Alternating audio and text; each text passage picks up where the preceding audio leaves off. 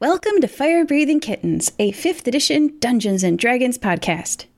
Every episode is a complete story with an ending, so you can listen to these in any order. We are joined by Sitara.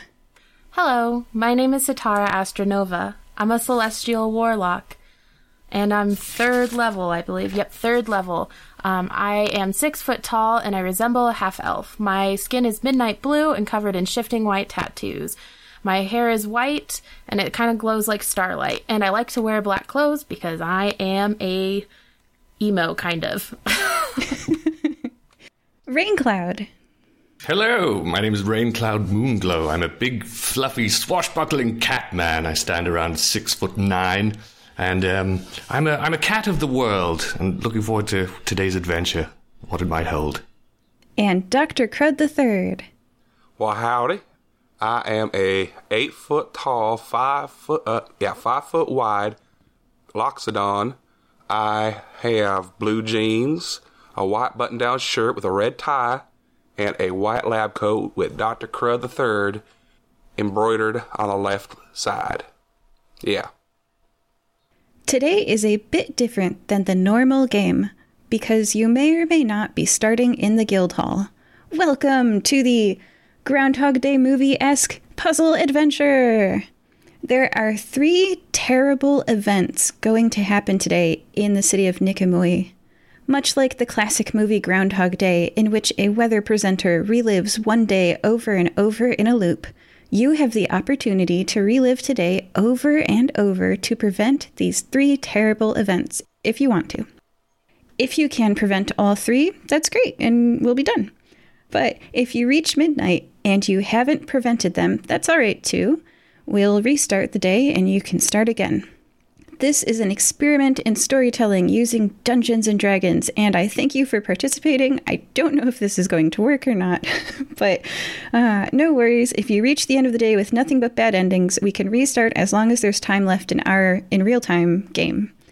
If you still haven't prevented all 3 events when we run out of time for the game, I can reveal anything you'd like to know at the end. If you're ready with a pen, I've got your location names for you. Everyone have a pen? Yes. Yes. Yes. Please write down the following. Fire Breathing Kittens Guild Hall. Beach. Apartment building. Alley. Tastes like crepe restaurant. Park. Market. Nicomoy Community College. Those are your settings for today. You can go to any of them for a 1-hour-long chunk of time. It's 9 a.m. and you have until midnight. Where would you like to start? So are we all together, or are we all starting separately? Nope, you have to do everything together today. Okay. So I think that it would be most logical to start out at the guild hall. Sure. Yeah. I think Dr. Crud is parked right outside of it with his cart, his mobile free clinic, and is seeing patients. Raincloud is inside, and what he neglected to mention a moment ago is that as based on the last episode, he's still wearing his rental outfit from the ball that he was at, which is the top half of Paul McCartney's Sgt. Pepper's blue kind of like faux military garb with all the tassels and epaulets and stuff, and he's just in the guild hall, just kind of like swanning around, waiting for people to ask him about it, and kind of this old thing. It's days to weeks overdue at this point. He's lost track, and he's just treating it as his own and hoping that the tailor never shows up. Yeah, what are the rental fees on that thing? He's got a mint on it by now. He might as well just buy it. Look how beautifully this thing fits me. It's mine now. At some point, a garment takes ownership of you, and there's nothing you can do about it. I believe Enzo Aristroop charged 1 gold per day. If you reach 30 gold, he'll just sell it to you. I'm sure we can come to some sort of arrangement. Sitara would just be sitting at the bar, just kind of observing. Okay. The Fire Breathing Kittens Guild Hall is a large building with a bar with Sitara sitting at it, a sitting area with wooden tables and chairs, and a wall with a corkboard and job flyers posted. A bipedal goat with floppy ears and 2 small horn stubs is eating breakfast at one of the wooden tables and chairs. Had Satara seen this goat before? Goat bipedal thing before? It's your first time seeing him here. And Satara, do an insight check. Maybe everybody do an insight check. 11. Since Dr. Krell's not actually in the building, I'm going to go ahead and skip that. Yeah. Oh, okay. 13 plus insight. 16. Oh, thank goodness. Raincloud notices that this goat man stabs the eggs with a fork much more suddenly and forcefully than was necessary. You think he looks disgruntled. Okay. I'm going to approach him then. I say, I believe those eggs are already dead, my good man. He slices through them vigorously with his fork and knife and looks up at you, glaring. Could you do me a favor? And I turn around and I'm like, is there any schmutz on the back of my coat here? I can't quite curve my body around to see. Irritatedly, he looks at your back and says, no. Great. So then I look good then, do you think? You'd say? Ooh. I actually hadn't rolled for his ability to compliment others. Oh, okay. He looks at your shiny blue military coat. His grip on his fork loosens, and he says to you, like, Gossip Girl style, oh, it looks great on you. But there's something vicious about the way he says it. Okay. I figure that's something that Raincloud would either not pick up on or just ignore, so he just thanks him. And, what seems to be the matter with you? What's your name? Are you sitting down at his wooden table? And Yeah, okay. Yeah, I pull up a chair, yeah. Vince. Well, Vince. He holds out a hand and I guess is going to allow you to eat with him. Okay. Vince Copey. What's yours? Vince Copey. I'm Raincloud Moonglow. Pleasure to make your acquaintance. I'll shake his hand. All right. And he's supposed to have like a gruff character voice. I'll say, Vince Copey. I can't do voices. Okay. What seems to be bothering you today, Vince? You don't look too pleased. Life. I'm mad because life has wronged me, and everything good goes to other people. Like Quentin, that slug. Oh no. Yes, life can be rather unfair. Who is this Quentin? I don't like the sound of him. I know, right? He's a lazy, bad person, but he's living it up in luxury with no consequences. Quentin Joffre, which is Joffre. I don't know how to spell that. Ugh. Lazy people getting ahead in life is the worst. Yes. I mean, I'm the picture of laziness, but I make sure to. I know my place. I don't try to reach too far. Satara's kind of... Satara's kind of idling, just kind of wandering closer to listen in.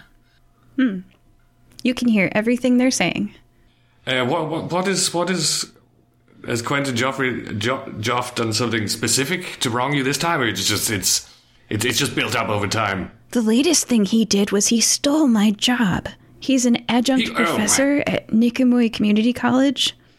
But they've never had a professor as young as him before. Nepotism. Nepotism is what it is. Favoritism.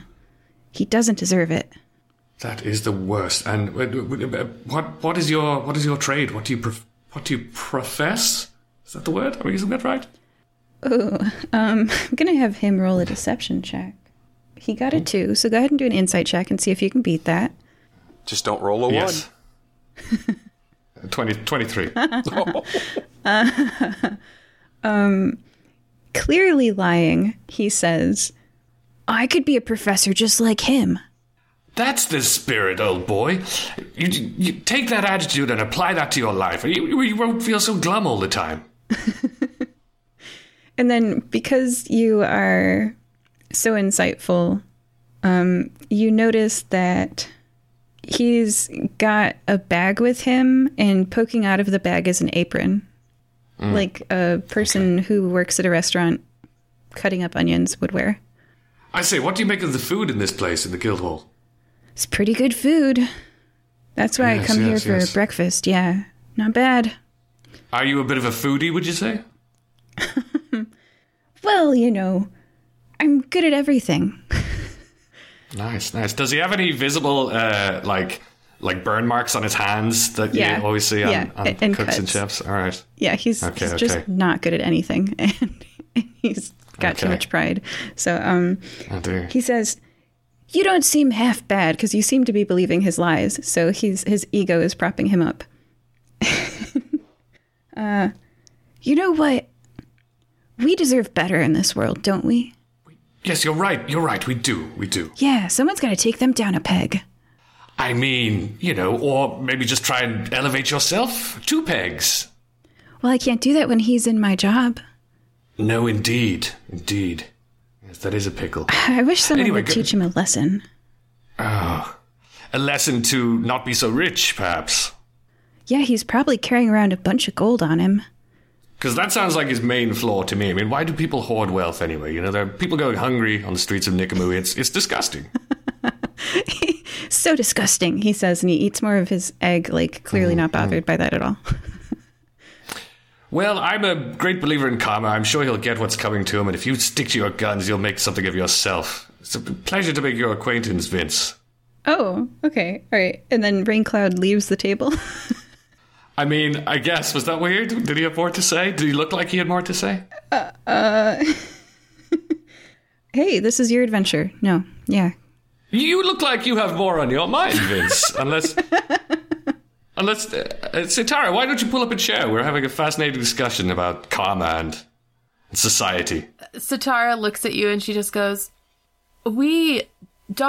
Crud requires our assistance now. Does he indeed? Yes. Well, you know I'm afraid of needles. He needs our assistance getting his carriage unstuck from the mud. And she is straight up lying to you right now, and she's not trying to hide the fact that she's lying to you. She's trying to hide the lie to the goat man. Okay. Goatman does an insight check. Goatman got a 9. Do a deception check. Natural 20? Goatman thinks there's a carriage stuck in mud. Should I roll it? An insight check? I mean, either way, I'm going to be like, oh, well, listen, Vince, it's been a pleasure. As I said, it looks like my talents are needed elsewhere. Yeah, and then I'll get up and go. Vince nods and stuffs his mouth full of egg.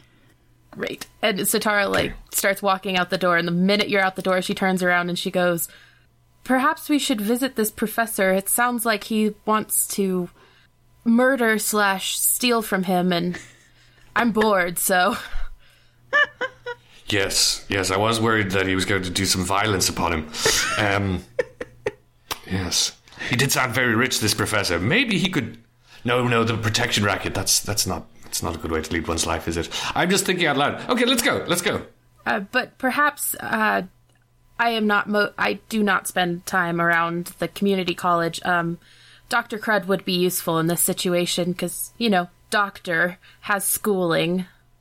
Yes, of course. She goes and she knocks on the carriage, yo. Oh, the back door's open. You don't have to do that. Oh, she still knocks anyways. All right, hold on 1 second. I'm just going to finish with this guy. All right, now, you put this ointment on your brand new arm for 3 times a day, and it's going to heal all right up, and you'll be able to use that new goblin arm of yours right as rain. Now, remember, goblins are the universal donor. So this is going to work for you just fine. We just picked up these parts not too long ago. Oh. So it's fresh. They were humanely, but they're goblins, sourced. I mean, this guy just drank something and his head exploded, so you ain't got to worry about it. Okay? Is it Gabbo's arm? It was essentially roadkill. That doesn't make it better. Wow, now we know what happened to Gabbo Nightface. All right, next. Oh, Citra, are you ill? Do you need something? No, but there might be a murder happening at the community college, and, I don't get along with the book types very well, and I thought perhaps you would. Well, I get along with everybody. Everybody just loves me. Yes. All right, well, that was my last patient. As long as you ain't sick, you don't need nothing. Yeah, well, let's, we can wheel ourselves right over there. Wonderful. And she hops up on the carriage. Oh, Raincloud, are you coming too, or are you sick? Do you need something? I'm feeling a little queasy looking at all your instruments, and is that a bag of blood? Oh my word! Let's. That is a bag. Just don't look at the 3 barrels behind it. Then, if that bag, yeah, if that bag makes you queasy, don't look at the barrels behind it. I'm afraid I did. Can we please leave? Can we leave immediately? It's not my fault. All these people needed bloodletting. No, you're doing great work. I just don't need to see it or hear about it or think about it. Tell you what, go up on top, and you ain't have to see the back here, okay? Very well. Okay, so he climbs up onto the thing. I'm like, yes, the air is nicer up here, yes. Oh, that's better. Wow, you really are an excellent doctor. You're an excellent doctor, he shouts down. Oh, thank you. I got to drive, so I'm coming up. Oh, okay. And we head off to the community college. Excellent. It is 10 o'clock a.m. at the community college. Nicomoy Community College is comprised of 3 large buildings on 2 city blocks. All right, now, so what are we doing here? Why are we here? You never did explain that to me. You just said, hey, let's go to the community college. There's a professor, Quentin Joff, who might be getting murdered. All right, well, as you know, I don't like the murder stuff, so yeah, I'm willing to help you stop it. Are we all standing next to the carriage? Did we all climb off? Because sure. Sitara definitely did. I think at this point, Sitara, looks around, and for the first time in her life, she's like, I am short. Okay. She feels very short in this moment. This guy makes me feel short. Come on. So, did you get what he teaches? No, I did not. It was, he evaded my question, quite artfully, I might say, but he was, I don't think he's really a professor. I think, he's still trying to find his way in the world. He's hung up on a professor thing, and is directing his anger wrongly towards this Joff gentleman, and it could spell disaster for one or both parties. Well, knowing what he teaches would help immensely, because there are about 12,000 classes in there. Oh, of course, yes. I've never had any formal schooling. I'm out of my depths. Is there an alderman we can ask? Is there someone in charge? Are there students walking around? Yes. Sitara, goes over to the... Mind you, this very tall, very muscular, intimidating lady just walks up to one and goes, you. A fish-headed 19-year-old. So to describe him, he has an eel head with a ridge instead of hair, jumps as you say you to him. I am Sitara of the Fire-Breathing Kittens. I need to speak with Quentin Joff. Oh, Professor Q? Sure, if that is what you call him. Where can I find him? I can take you to his class if you like. He's teaching in 10 minutes. Wonderful. And she motions to her companions. I have someone who can take us. You found the president, the king of the school. No, I found the mayor? Student? Okay. I thought we were looking for a professor. Yes, but I was thinking that when I arrive in a village, the first thing is I find either the tribal elder or the mayor or the king, whoever's in charge. I thought that's what was... I see your confusion. I mean, the college, it looks like a huge community. I got it 100%. Yep. And it says community in the name as well. A for effort, my friend. A for effort. Oh, thank you so much. I just got my first A in college. This is easy. Sitara kind of motions to the student, lead the way. He does. He likes being helpful. He seems like a good boy. He takes you to one of the lecture halls and shows you to, there's many seats, shows you to a row of seats where you can sit in the back of the lecture hall if you'd like. Sitara sits down. As does Raincloud, and then just instantly falls asleep. Uh-huh. And then Dr. Card III, on the very end, there's a handicapped seat that's extra wide. Well, that's rude. It's handicap accessible, so all the rows have, like, an extra large seat on the end. You're 5 feet wide. That's so mean. No. Sitara offers the student a piece of gold because she's weird. Whoa, he will accept that for sure. So, Dr. Crud, are you joining? Yeah, Dr. Crud is joining. He sees the handicapped seat and thinks, well, I'm not handicapped. And he sees the TA table down in front and says, well, I am a doctor. And sits down at the TA table. Okay, Let me do a perception check on Professor Q. Uh-oh. Okay, so this really busy person with a stack of paper walks in, and he's a little bit, like, not exactly a fashion model with his clothes. He's not unkempt, but there's other things on his mind. And he's wearing this flat cap on his head. Oh, I forgot to tell you, he's a bipedal goat with floppy ears and 2 small horn stubs and a flat cap on his head. And the cap kind of like sinks down over his eyes a little bit as he walks up on the presentation stage. And he, lifts it up, but he was distracted by that and did not see you at all at the TA table.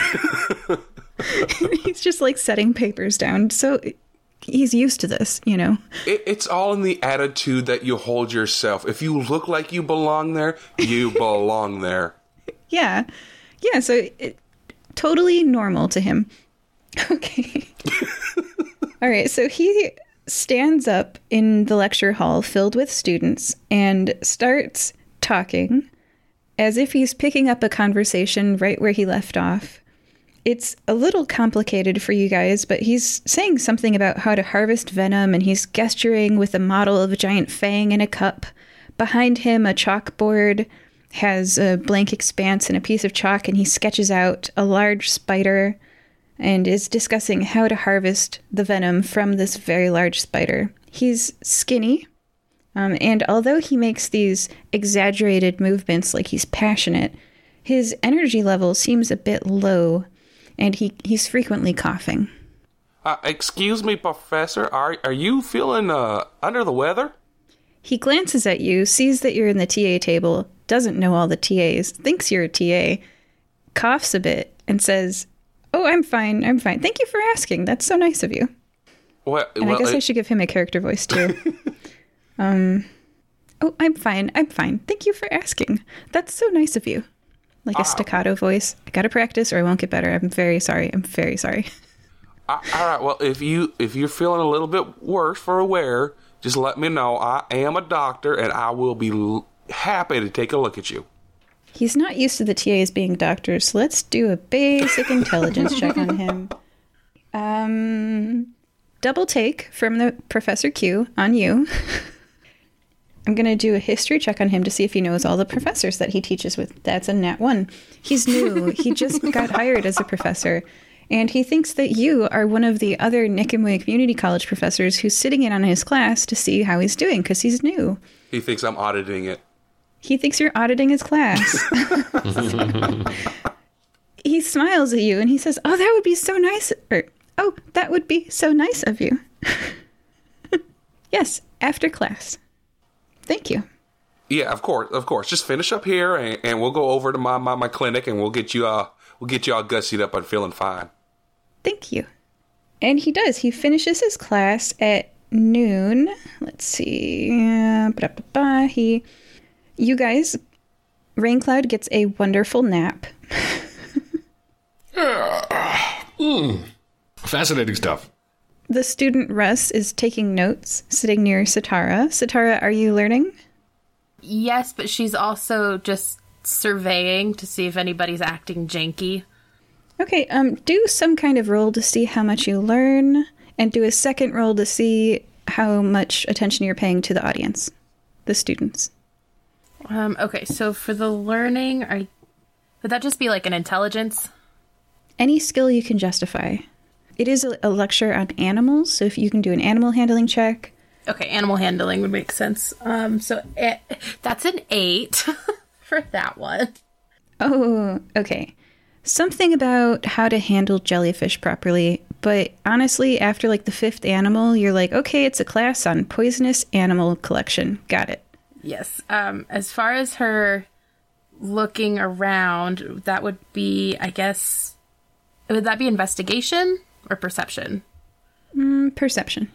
Okay, that's a dirty 20 for perception. Okay. Most of the people here are sleeping.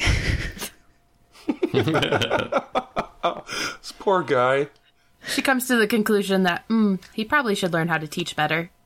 Yeah, he should. He's a bit new. He had like a fang like he tried. He had a prop. He did. But people are like, I'm never going to encounter that animal. This doesn't apply to my real life at all. Jellyfish, who cares? Like, she kind of elbows Raincloud and gestures up to the front and says, shall we go and speak with this professor? Yes, capital idea. The class is letting out and you're available to, like, there's room to go speak to the professor. As they make their way up, Dr. Crud's already got his bag out and he started his physical examination on him. How are you doing that? Taking his pulse. Oh, he's so shy. He's going to get off the stage. Oh, that's fine. We can do it right here. You want to go back to my clinic? We can do it there too. Yes, please. All right, let's go. Follow me. And he's going to lead them back to the carriage. And on the way up, he's going to grab the other two, turn them around. Oh, not the clinic again. Yes, I'm sorry, Raincloud. It's got to be the clinic. The man is not feeling good. Okay, I shall face up to my fears. Let's do this. Yes. This is a very good way for you to face your fears. It's called sensory overload. Ooh, that sounds bad. That sounds very scary. I'm more worried now. Well, overload. It helps. Okay. Normally when something overloads, it's not helpful. What? I had a wagon once that I overloaded, and, it's still in the bottom of a stream. Well, luckily, you're not a wagon. You're meat and bones and blood and guts. Well, thank you for saying so. You're welcome. Okay, overload my meat and blood and guts. This is horrible. I tried. You're a medical professional. What do I know? Let's go and strain some joints. Mental overload, visual sensory overload. Okay, let's do it. Deep breaths, Raincloud. All right, go in there, face your fears. All right, we all go towards the clinic, I suppose. Yes.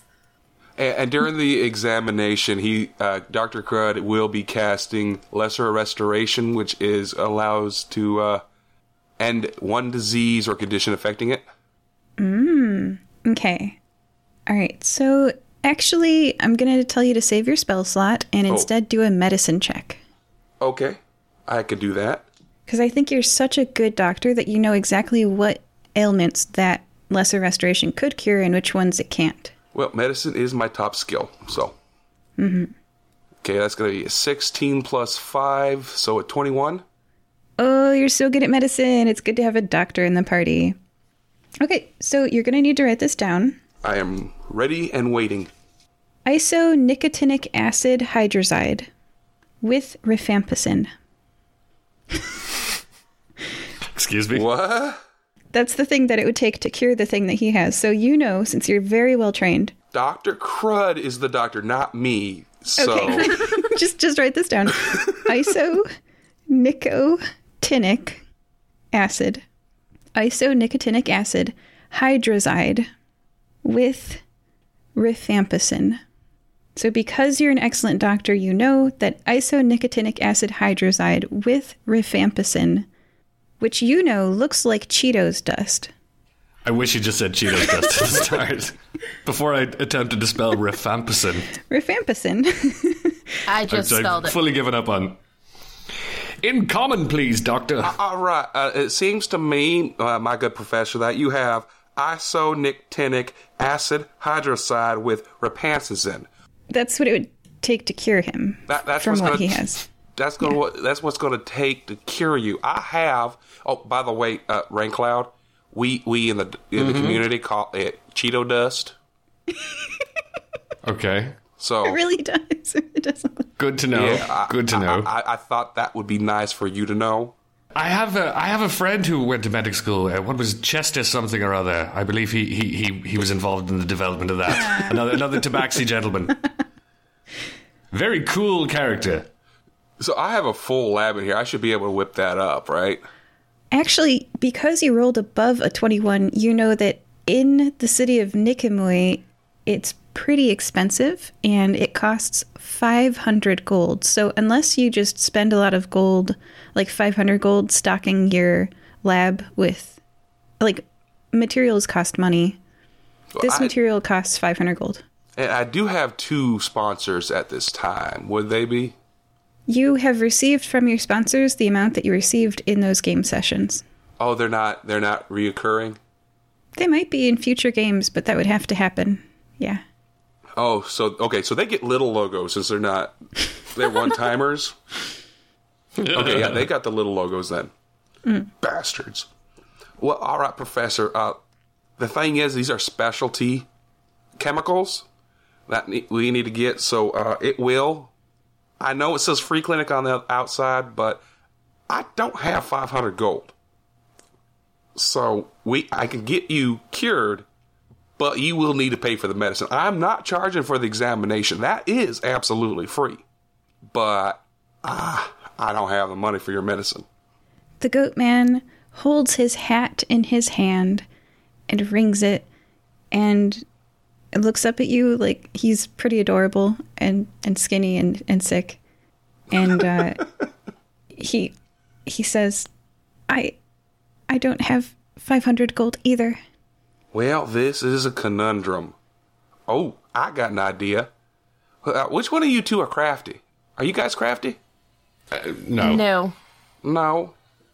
All right. Wait, in the lying to people sense or in the crafting things sense? Make a pretty sign saying, Professor needs help for medicine, anything would help. That way he can stand right there in the middle of the campus while all the students are milling about and get donations. Like a sandwich board? Something like that, yeah. Yes, well, I am quite good at sleight of hand trickery. I mean, that's a transferable skill, I would presume.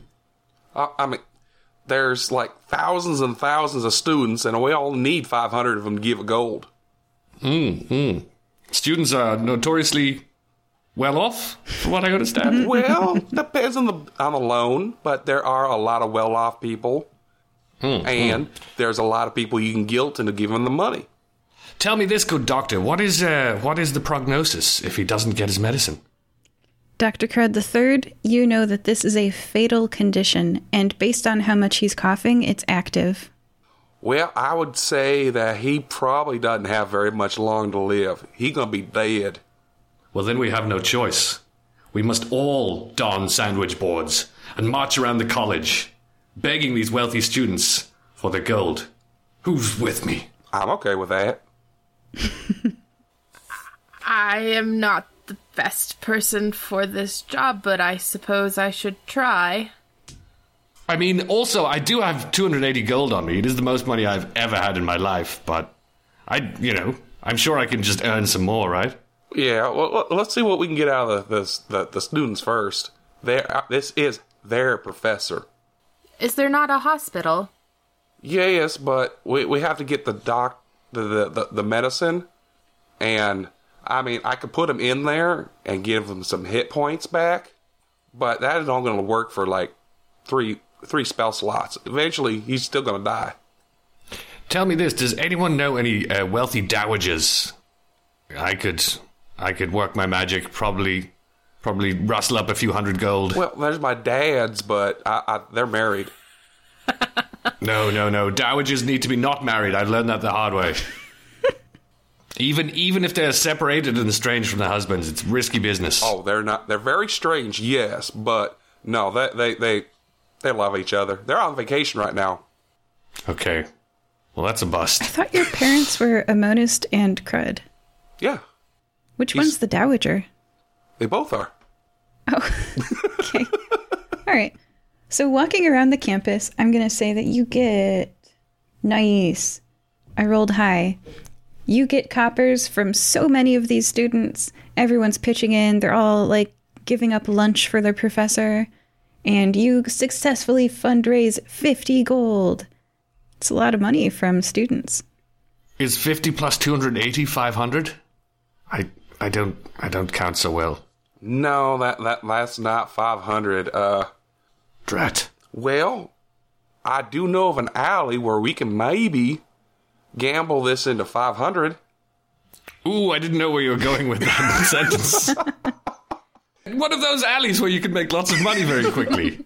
We were on the same page. I knew you were talking about rolling dice or knucklebones. Satara is perking up at the thought of gambling. She is ready to go gamble. This is something she is very much into. I do love gambling. I am terrible at it, but let's go. Okay, your DM's gonna go get a deck of cards. What are we doing? Breaking our DM. Da da da. Okay, we do have 7 more locations, by the way. And that's why I'm taking us to the alley. Oh, is that one? Oh, it is. Using the noodle. Absolutely. Okay, that type of alley. All right. All right. It is 11 o'clock a.m. and our heroes are in an alley looking around for some people to gamble. The best time for it. Oh, he, just so we know where he is, Professor Quentin is in a hospital bed in my hospital. Aw, resting as he should be. That's excellent. Absolutely. I have my Fruits Basket themed deck of playing cards with me in my hand. So, everybody do a perception check. Or, Dr. Crud, have you been to this gambling den before? Actually, let's do that. Tell me about your history with gambling, Dr. Crud. Well, he's actually uses it as a hobby. You know, he does it smart. He goes in with a set amount, and if it goes, it goes. If it doesn't, cool. He just has fun with it. Nesgrax could learn a lot from you.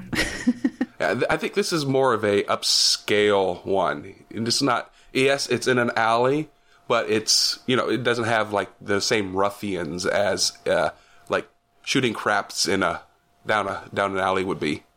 Right. Satara is immediately disappointed that this is a high. Like, she was really excited, and then she realized that this is like actually like high end gambling, and then she is just like, "Ow." Conversely, Raincloud is like, "This is one classy alley, Dr. Crud." Well, I know. I found it not too long ago, and I come here about once a week.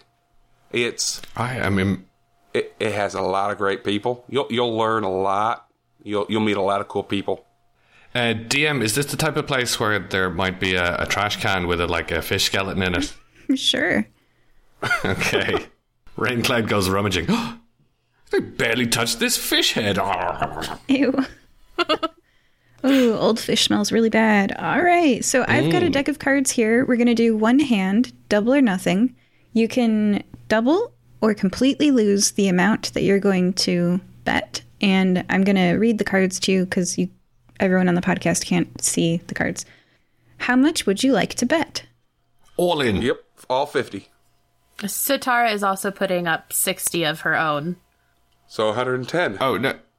Oh, I meant all 280 of my money. Oh. I know a guy who I can get in contact with if I'm stuck for money. I can handle this, all right? I can handle it. Okay, hold on. I'm doing math. 390. I agree. Okay. 390. Let's hope we win. Yes. So we're going to play blackjack. The dealer's cards are a 9 and a 3. Your cards, I think I tell you both cards, right? Yeah. Okay. And I don't say the dealer's cards. Let me restart. Hold on. Okay. Drat, I thought we were onto something there. Okay.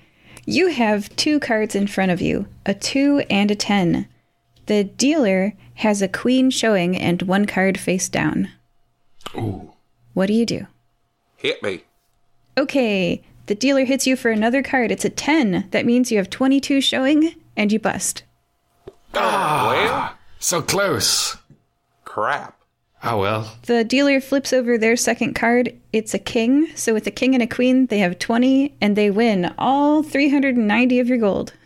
Yeah, there was no way we were winning that. I try to catch the eye of the dealer. I'm like, Well, I suppose our friend the professor is going to die then.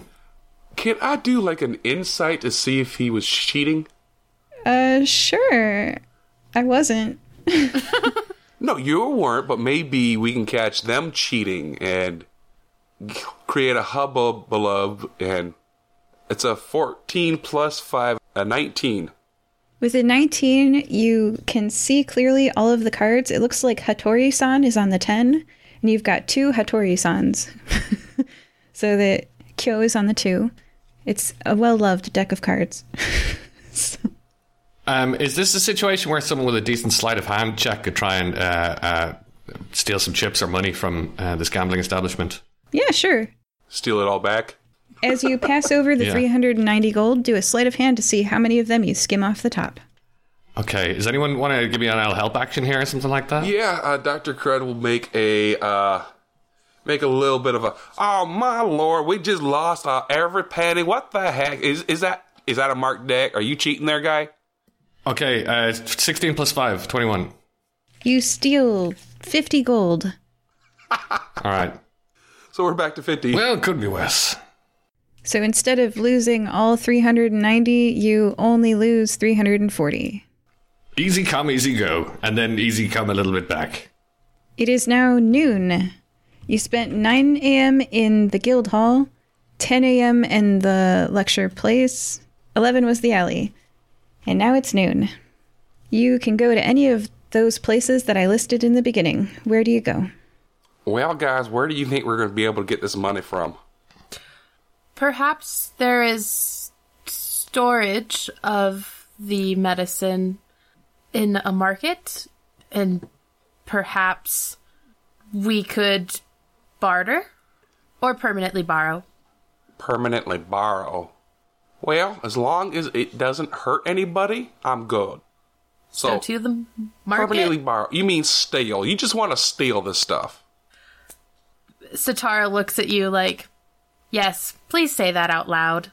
Please say that out loud for people to hear. So you're saying you want to steal this stuff? Yes. Now, can we go to the market, please? It's okay. It's only evil pharmaceutical guilds.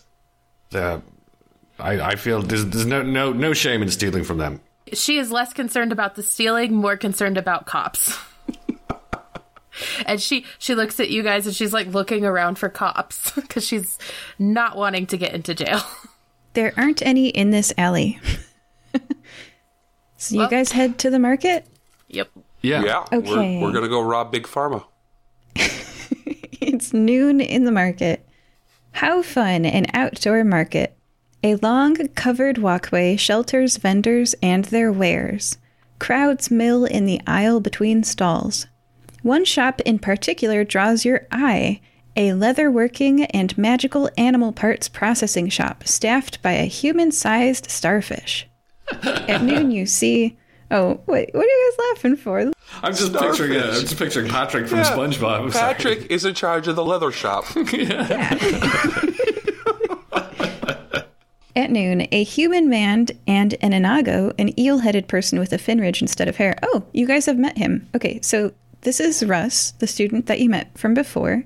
He seems to be done with classes, or perhaps on his lunch break. I don't know, but he's here in the market. A human man and Russ are standing in front of the shop with the starfish person. I don't remember if Russ had a voice. I don't think he did. All right. Are you sure you don't remember her? She worked for you all summer, says Russ. The eel-headed person. About this tall, he's like gesturing slightly shorter than himself. Eel head, super cheerful and kind. It'd be hard to forget her. Sitara walks over, and she's like, I don't know if you've heard of like murder walking, but like she's Winter Soldier murder walking to make sure nobody gets in her way over to stand behind Russ. And she taps his shoulder and to get him to turn around and goes, "Are you missing a friend?" Oh, he recognizes you because you were on the campus. The lady from school. What are you doing here? Hi. Yeah, my sister, Adelaide. When did she go missing? A few days ago. And you say? Actually, I'm gonna write down a day, and that will be the official day. Where's my pen? It is officially Wednesday, and she has been missing since Monday. Okay. And Sitara looks at him and looks at the shop owner. And is this... She should have checked this before she walked over there, but she doesn't do stuff like that. She looks at Russ and she goes, and this was the last person to see her. No, this is Lauren. He introduces you to Lauren Whipple. Lauren is a starfish person. Lauren can't talk. Lauren has like a dry erase board or like a chalkboard next to them. Lauren chalks hi. Can we change the name to Patrick Star, please? Copyright. Dr. Fred III will refer to them as Patrick Star. Everyone else can refer to them as Lauren. Lorin. Lauren Whipple. I say hi, hello, but a little worried that Lauren doesn't have ears. Lauren can hear you and kind of like Great. jiggles the hi sign at you. And Russ says, my sister Adelaide worked for Lauren, but ever since Monday, everyone's been acting like she never existed. She was helping out. She was only 15, still in high school, and she worked here because it was helpful to have someone who can talk and smile at people. Yeah, I could see how that would be beneficial because, I mean, Lauren here can't haggle. Hey, Lauren, I want your whole shop for $1 gold. See, can't haggle, so I get it for $1 gold. See, I Lauren can writes see. no. Lauren's got a little cloth, wipes off the chalk, writes no, and then writes a large number. Was she involved in any clubs or extracurricular activities? Yeah, this was her part-time job, says Russ. So she didn't join, like, hiking club and go camping? Nope. Sometimes she would hang out in the park, but a lot less since she started her new job here. Last summer. Mm-hmm. You remember, don't you, Lauren? That was when, remember, you were doing, like, math with a customer, and the customer kept getting the math wrong, and I was like, this is the right number. I'm a math major. And, like, we bonded, and then you offered my sister a job. Do you remember? And Lauren is like you've never seen a starfish. Well, you have. You've seen a lot of confused starfish expressions. This is a confused starfish. Can I sidle up and ask, what did this bad at math gentleman look like? Oh, it's been like a year. They couldn't tell you. I mean, was he perchance a goat gentleman? No. Okay, I'm all out of leads then. Sitara's gonna do an Arcana check, I think, to see if she can think of any spells that would cause someone to just blip. Yeah. What's your number? Not very good. It's a 4. Okay, well then, yes, there are spells that can make people forget things. Or, what was the question? Flip? Blip, so just like, poof. You know, end games. Oh, disappear. Yes. Yeah, yep. Magic definitely could do this. She looks at Russ and says, perhaps we will check. We have some other business with your professor, but I will look into your sister's disappearance. She wasn't magical in any way, was she? He, like, scratches his eel chin. He's a person with an eel head. And leans casually against, like, a really expensive dragon leather jacket. This is pretty clearly like a leatherworking and animal supplies shop. It's got some powders, reds and oranges and yellows, and like some leather jackets, and like got some deer horns over there. And he's like thinking seriously about it. I don't think so. Well, we will do our best to look into it as we can. Could you point me towards the medicine shop? So a lot of shops will sell medicines. There's not like one shop that sells. Could Dr. Crud roll something to remember where he would? He's probably familiar with the shops where he would get the specific medicine. Yeah, you're standing in front of. You don't even need to roll. You see powders.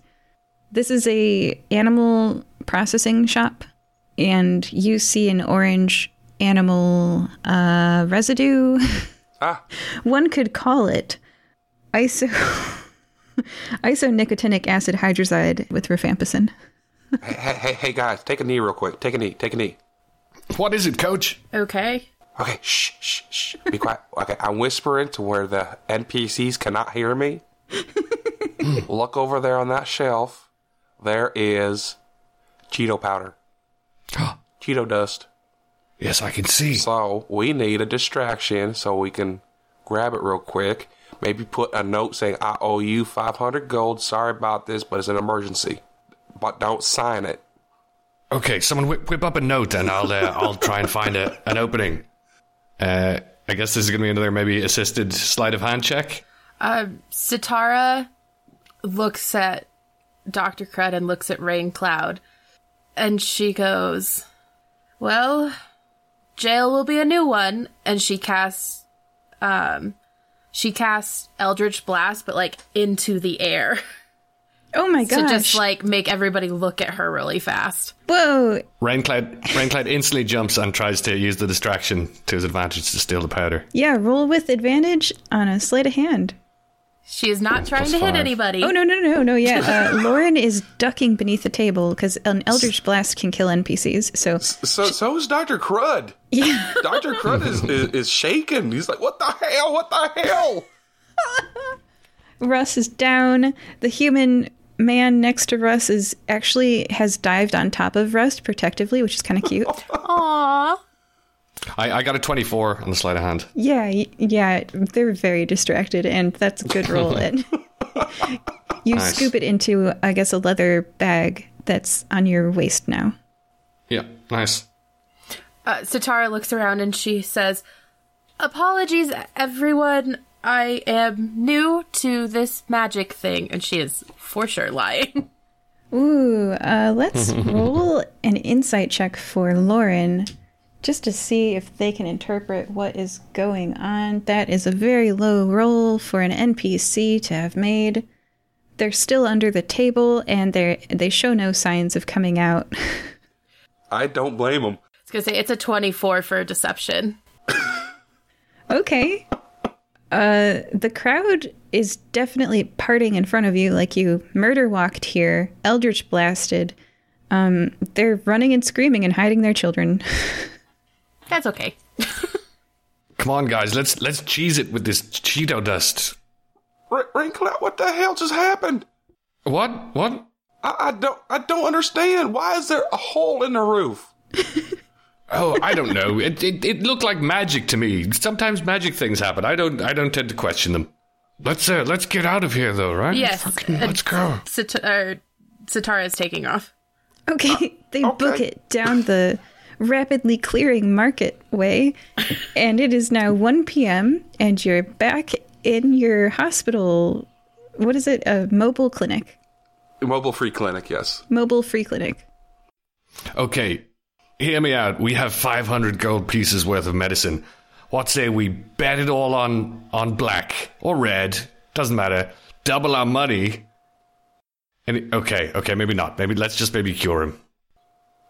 Yeah, we got what we need. Let's hand it over, please. Because by the law of averages, we're due a win, I think. Yeah, we got this stuff. Now, hand it over, please. Yes, it was a win, wasn't it? Yeah. It's so easy for me sometimes. It doesn't feel like... Okay. I never even got a chance to write the note. I just got scared the crap out of me. I wasn't even able to do the note. Sitara is a woman of action. I admire that. Yes. Who may now be wanted. Let me roll a quick check here. Nope. Yeah, you are currently... There's a warrant out for your questioning by the Nicomoy police because there were enough witnesses there, and I rolled on the dice that they now have your description. You're also pretty unique looking. Yeah. Giant glowing lady. The funny thing is, this is not the first time somebody in Dr. Crud's party has had run-ins with the police. Last time Sitara was the police, so... Raincloud is just looking sheepish, being like, yes, I try to Steer clear of the long arm of the law as much as possible. Okay, so I'm just going to say the outcome now because it's good to do these things while we're still remembering them. I've rolled a few times, and if you do nothing to resolve this, Lauren will file a theft charge against you because the Cheeto powder is missing. And you will be in jail for 3 months after your 2 months of court hearings and trials and whatnot. And it will be a 2,000 gold fine that you will have to pay off with wage garnishment. So That is if they catch me. that's true. Let's roll for that. Okay, so you're currently on the lam. But there's a warrant out for your arrest. That means that if you interact with the police in the future, they will be aware of this. Okay. And that's the punishment. So if you want to write that down, if you interact with the police and they do arrest you, it's 2 months of trial and blah, blah, blah, and 3 months of actual jail and 2,000 gold wage garnishments. But yeah, they do have to catch you first, don't they? All right. Well, That takes effect after this adventure, correct? it depends how many police you run into. Might be a good idea to write the note now so that when you have it, you can say, I was just on my way to deliver this IOU. Satara is not going back anytime soon. She is not stupid. And it is possible for you to resolve this. It doesn't have to turn out that way. The charges could be dropped. But right now, that's how it could play out. And it depends on how good of a lawyer Satara has. Right. Yeah. And I mean, you could pay Lauren back within like a few hours and then things could go differently. But that's how out of sight things are progressing. That's okay. Shall we heal him? Yes, Dr. Crud shall administer the medicine. All right. That takes no time at all. It is still 1 p.m. How do you administer the medicine, Dr. Crud III? IV. Okay. So he's got a little orange drip going into him. Raincloud faints. Satara tries to catch him. And I will just let you guys know that you have successfully avoided one of the bad endings. Yay! He was going to die today.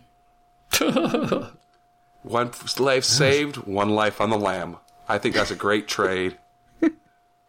And just so that you know, for some fun trivia, that is really how, I don't know about IV, but that is the medication used to treat and cure consumption, which is what he had. He was going to start to bloodily cough as the day went on and then kind of cough himself to death. Consumption. All right. Yay. Okay, so saving his life was the first bad thing. Satara, because obviously he's getting the medicine, Satara looks at the two of you and says, perhaps I did promise Russ that we would check for his sister, and he did mention the park. I would like to go and see if I can't rustle up some... And she realized, like, as she says it, she's just like, ugh, rustle up some information. Well, at least there ain't no roofs to blow off over there. I didn't kill anyone. And I am very thankful for that. That's why you're still my friend. To the park. To the park. Raincloud chases butterflies along the way. The park is mostly wooded. There is one cleared area. An oval jogging path encircles a large sports field lawn and mulched playground. And it is 2 p.m. now. 2 p.m. because that just works out the best. So, because at 2 p.m. there's an event that you would trigger. I think that would be where we got there anyway, because we were at the last place at 1, so... Oh, good. Yep. Okay. All right. Perception check. Can I use my nose for an advantage? Yes. Cool. 10 for Satara. 17. I got a nat 20 plus 3, so a nat 23. Nice. Both Raincloud and Dr. Crud III see a human man and an Inago, an eel-headed person with a fin ridge instead of hair, walking in thoughtful silence, shining a lantern down on the ground even though it's daylight, as if searching for something they dropped. Well, I see over there an eel person. We're looking for an eel person, so that might be the eel person that we're looking for. Eel person. That is fun to say. Eel person. Sitara cups her hands around her mouth and she just calls out, Adelaide, to see if that person turns. Yeah, they both turn and look at you. Wonderful. And she walks over to go talk to them. Murder walk or regular walk? Oh, she murder walks everywhere. Oh, gosh. Can you describe that to me? I don't think I can picture that. So there's this whole thing, like, and especially you just think, so Winter Soldier, think Bucky Barnes in Captain America Winter Soldier. You walk, you have your chest pulled back, you're leading, and you're, like, tensed up, and you're not stomping, but you're just like, mess with me, and you will die. And you're just thinking, like, and the way that I do this, because I do this in real life, is I just think, murder. And it's literally, like, people on the college campus, I watch them just swerve from me. Putting those murderer vibes out there. Yeah, that could work. Dr. Cred has that same effect, but he doesn't have to do murder walk. He's just there. He's just huge. It naturally parts for him. I'm second guessing how I walk now because people do swerve, and I wonder if I'm murder walking. It helps if you have a really good RBF. Just saying. Oh, RBF is a big part of it. what's RBF? Can I say that? Oh. Yeah. Something face. Yes. Oh no, do I? Oh. Resting female dog face. Got Yes. it. Okay, So that's how Sitara is walking. when people dodge you when you walk, maybe. Got it. Okay, well, gosh, I don't know. He did just see you shoot off a weapon. I'm gonna change his reaction. So instead of the recognition that you got in the market from him, now you get recognition and terror. And the human man is gonna stand in front of him, and the eel-headed 19-year-old is gonna, like, cower a little bit. Oh, it's Russ. Oh, it's Yeah. Russ, not Adelaide. Adelaide's the missing sister. Right. The human man looks like he's about, like, 26 years old-ish, you know, and you're not sure what their relationship is, but he's protected him twice now. So you, like, semi-approve of whatever's going on there because of Yes. seems nice. Yeah. So he's also kind of buff, and he's standing in front of Russ like, if you mess with Russ, I will mess with you.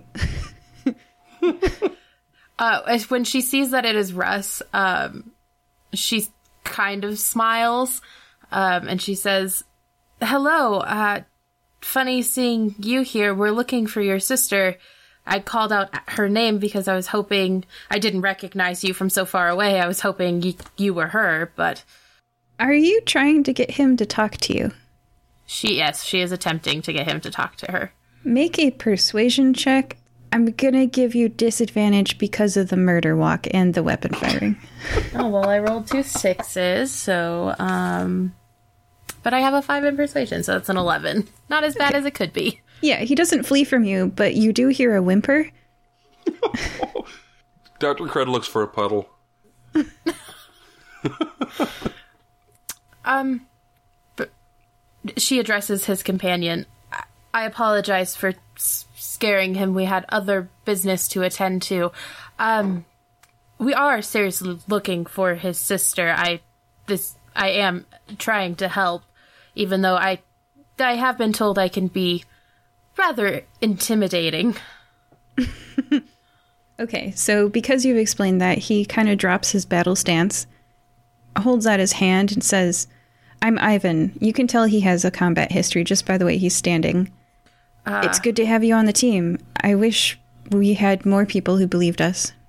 Yes, perhaps Ivan, and she's looking at him as she says, later we could go and spar a few rounds. I'd like to learn how to fight eventually. And then she looks back at Russ and she says, what is with the lantern? He's lighting up the leaf litter to try to find clues.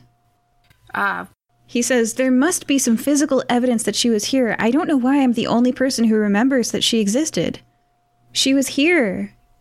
She was my sister. Like, we don't live in a 2-bedroom apartment. We live in a 3-bedroom apartment. Everything's wrong.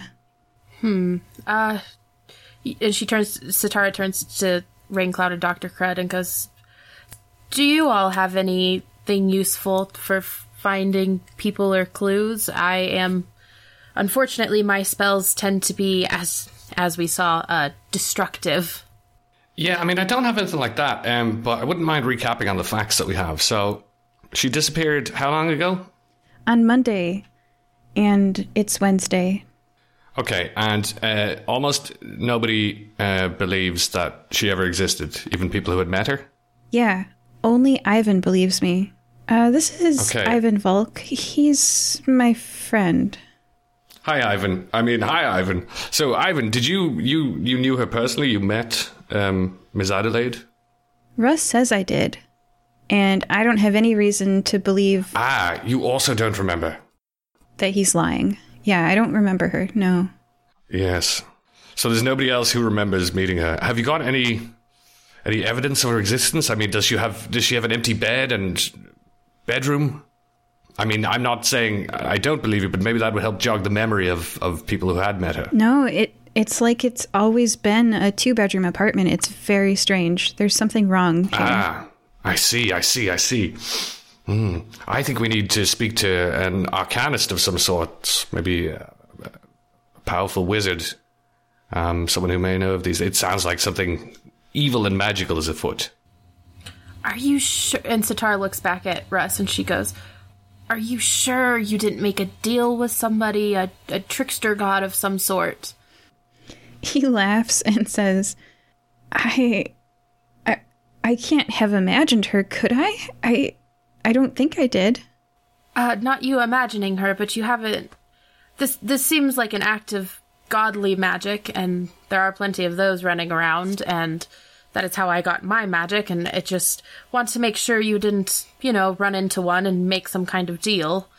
I don't think I did, but I can't... I'm starting to doubt my own memory, and I don't know. Russ holds his head in his hand. Perhaps... You said you lived in an apartment together. Perhaps we could go investigate there. All right. 3 p.m. you guys arrive at Russ's apartment? Is that what you're saying? That is what she is offering up to her companions. Maybe the house. Yeah, I like that idea. I just had another idea as well that we could do also, which is if maybe Dr. Crud could examine Russ and see maybe there could be, he might have had a bump in the head, he might have some sort of psionic parasite going on, he might have a weird new marks on his neck, you know what I mean? There could be, yeah, something like a curse mark or something. For the rest of this hour driving over to the apartment, because I would assume we would be taking Crud's cart, there's a better word for it, carriage, perhaps Sitara could drive for the rest of the hour while Crud Jr. does his thing in the back? Well, normally I don't let people drive my carriage, but I can see how intimidating you are, and you do frighten me a little bit, especially since, so yeah, if you want to go right ahead, yeah, I'm scared of you. Okay, so we've got Sitara driving the carriage. Dr. Crud ushers Russ, the eel-headed person, up into the back of the carriage where Professor Q, Quentin Joff, is receiving an IV of orange. And so Russ reacts and goes, "Oh, Professor Q, this is where you are. All the evening classes were canceled." Yeah, he seems to have, he got a little bit of consumption. So I'm administering this IV fluid of isonictinic acid hydroxide with rifampicin. Yeah, so we call it Cheeto powder. All right. Yeah, so you guys arrive at 3 p.m. at the apartments, and I'm going to say that Quentin, by the way, you didn't know this, but he lives in this complex as well, so if you'd like to drop him off here, you can, and I will give you the information that you have successfully avoided in a very roundabout manner the second of the negative events. You might not be exactly sure why you did, but yeah, the second event has been derailed. Wow. What did I get from my examination on the way over here of Russ? The eel-headed person, Russ, is entirely normal, seems healthy to you, no bumps on the head, no psychic parasite worms inside his brain. Well, congratulations, Russ. I give you a clean bill of health. I would recommend just a little bit, teeny tiny bit of bloodletting, because you are a little flush. But that could also be the emotional distress you seem to be under. So it's your choice, a little bit of bloodletting or, emotional distress. Which one would you like? I guess he lets you bloodlet him because you're a doctor. You seem trustworthy. Okay, so he gets bloodletted for 15 minutes of the trip. Okay, so from 3 to 4, maybe you're bloodletting him, or, yeah, is that what time it is? Is it 4 now? Or 3? I think it's 3. 3, yeah. It's 3. Okay. I think, Doctor, at this point, my senses have been overloaded, but I feel worse. I feel worse than I did before, and more scared of blood. And well, here's the thing: you have improved. You are not unconscious on the floor. Oh, so I'm not. Well spotted. Okay. So you see, it is starting to work. You just gotta let it overload. I should not have doubted you. The situation as it is right now is that Professor Q is in his own apartment, and you are with Russ and Ivan in Russ's apartment, which he shares with his mom and sister ? So it's now 3 p.m. Where do you guys want to head? And you'll arrive there at 3, if this makes sense. Sitara would like to speak with Ivan real fast as the others go in, so she's going to get punched in the face. We're not searching the apartment? Oh, no, she definitely wants to, but she wants to ask Ivan a quick question. So she kind of pulls him to the side and says, Ivan, I don't know what your relationship is with Russ, but it seems very personable and close friendish at the very least. He hasn't hit his head, perhaps. I trust him that his sister exists, but I just would like to make sure that he is not concussed. And Dr. Crud III can confirm that there's no evidence of concussion or head trauma, and Ivan says, I didn't see him hit his head, no. And as you search around the apartment, there is no evidence that Adelaide ever existed. I would like to do a detect magic as I walk around the apartment. Go ahead and read that spell. Alrighty. For the duration, you sense the presence of magic within 30 feet of me. I sense magic in this way. I can use it. My action to see a faint aura and any visible creature object in the area that bears magic, and you learn its school of magic, if any. The spell can penetrate most barriers, but is blocked by 1 foot of stone, 1 inch of common metal, a thin sheet of lead, or 3 feet of wood or dirt. So I am trying to figure out if it was magicked away. Yeah, but I think that's an active spell that you're trying to detect, right? Yeah, it lasts for 10 minutes. So I can... Right, but you wouldn't be able to detect residue of anything, right? Only active magic. Is there a spell that's... Is there a spell that's, on the house? I guess would be the question, is there something making... that... Yeah, maybe whatever made him forget also deleted the room. I should be able to detect that.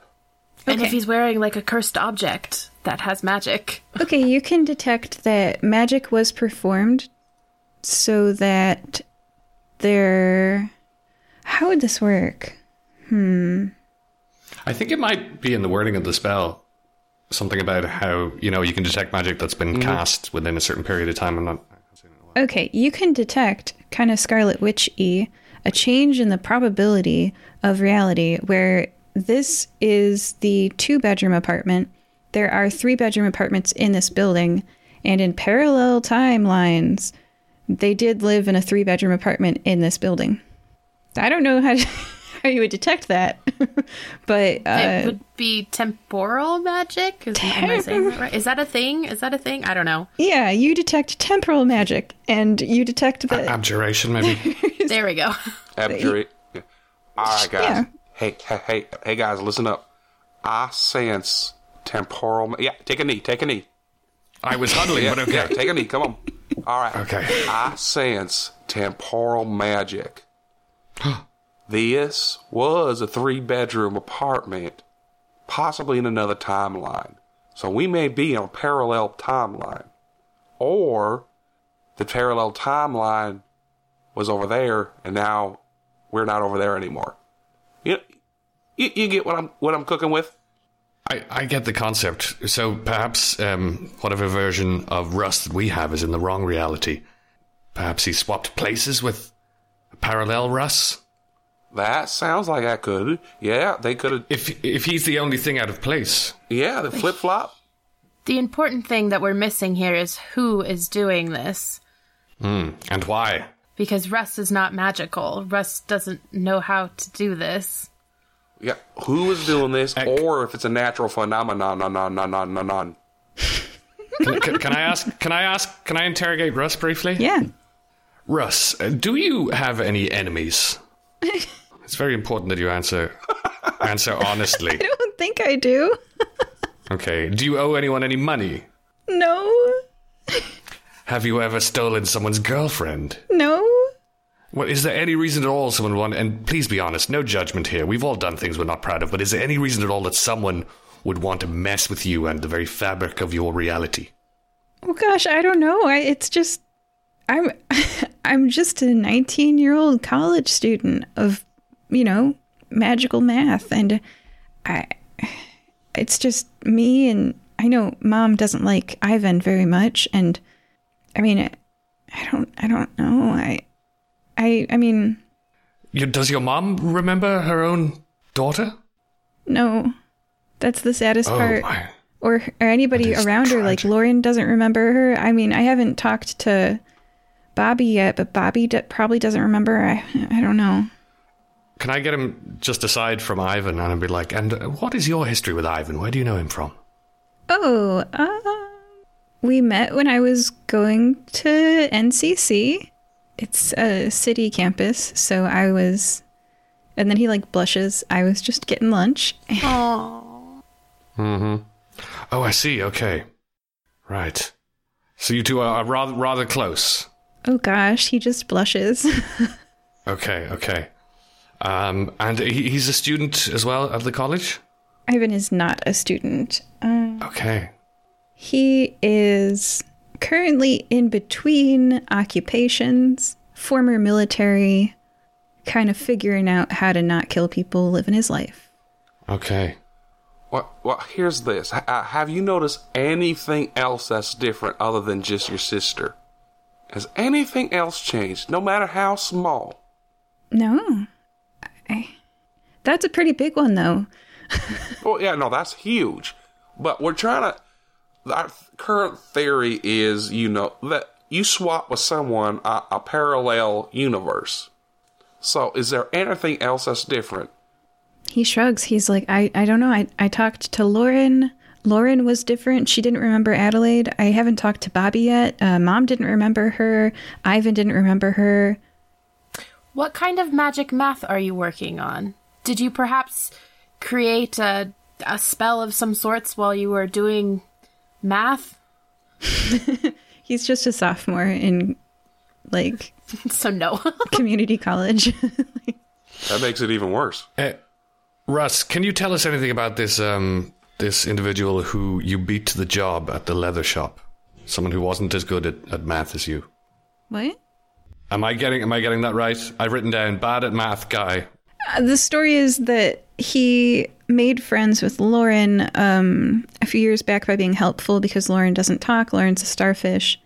And then his sister needed a part-time job because she was a high schooler, so that's how the connection was made. Yeah. But I wrote down that someone else didn't get the job. Right. That's the goat man from Vince. You're talking about Vince. Yeah, I remember that earlier, but that was mentioned again when we were at the market. No. Maybe I misheard it. Okay, never mind. Cross that out. Okay. Yep. So the people that know, just to summarize this, the people that know Adelaide are the mom. You haven't caught her name. She probably has an eel head. Lauren, the starfish. Ivan, the human, and someone named Bobby, who's been mentioned a few times. Who is Bobby then? Bobby was her tutor. Okay. Was Adelaide's tutor. And what did she study? She was just an adult lady who had a job tutoring people. No, I mean, what was she tutoring Adelaide in? high school stuff. Okay. Should we go and talk to Bobby then? That sounds like the most reasonable place to go next. Also, does anyone have any theories on what disaster we averted unknowingly? Because I have none. I think, or you're talking to the players? Okay, I think that something was going to happen to Russ at the park, and we took him out of there. Okay. That is correct. All right. Okay. Good to know. Good to know. All right.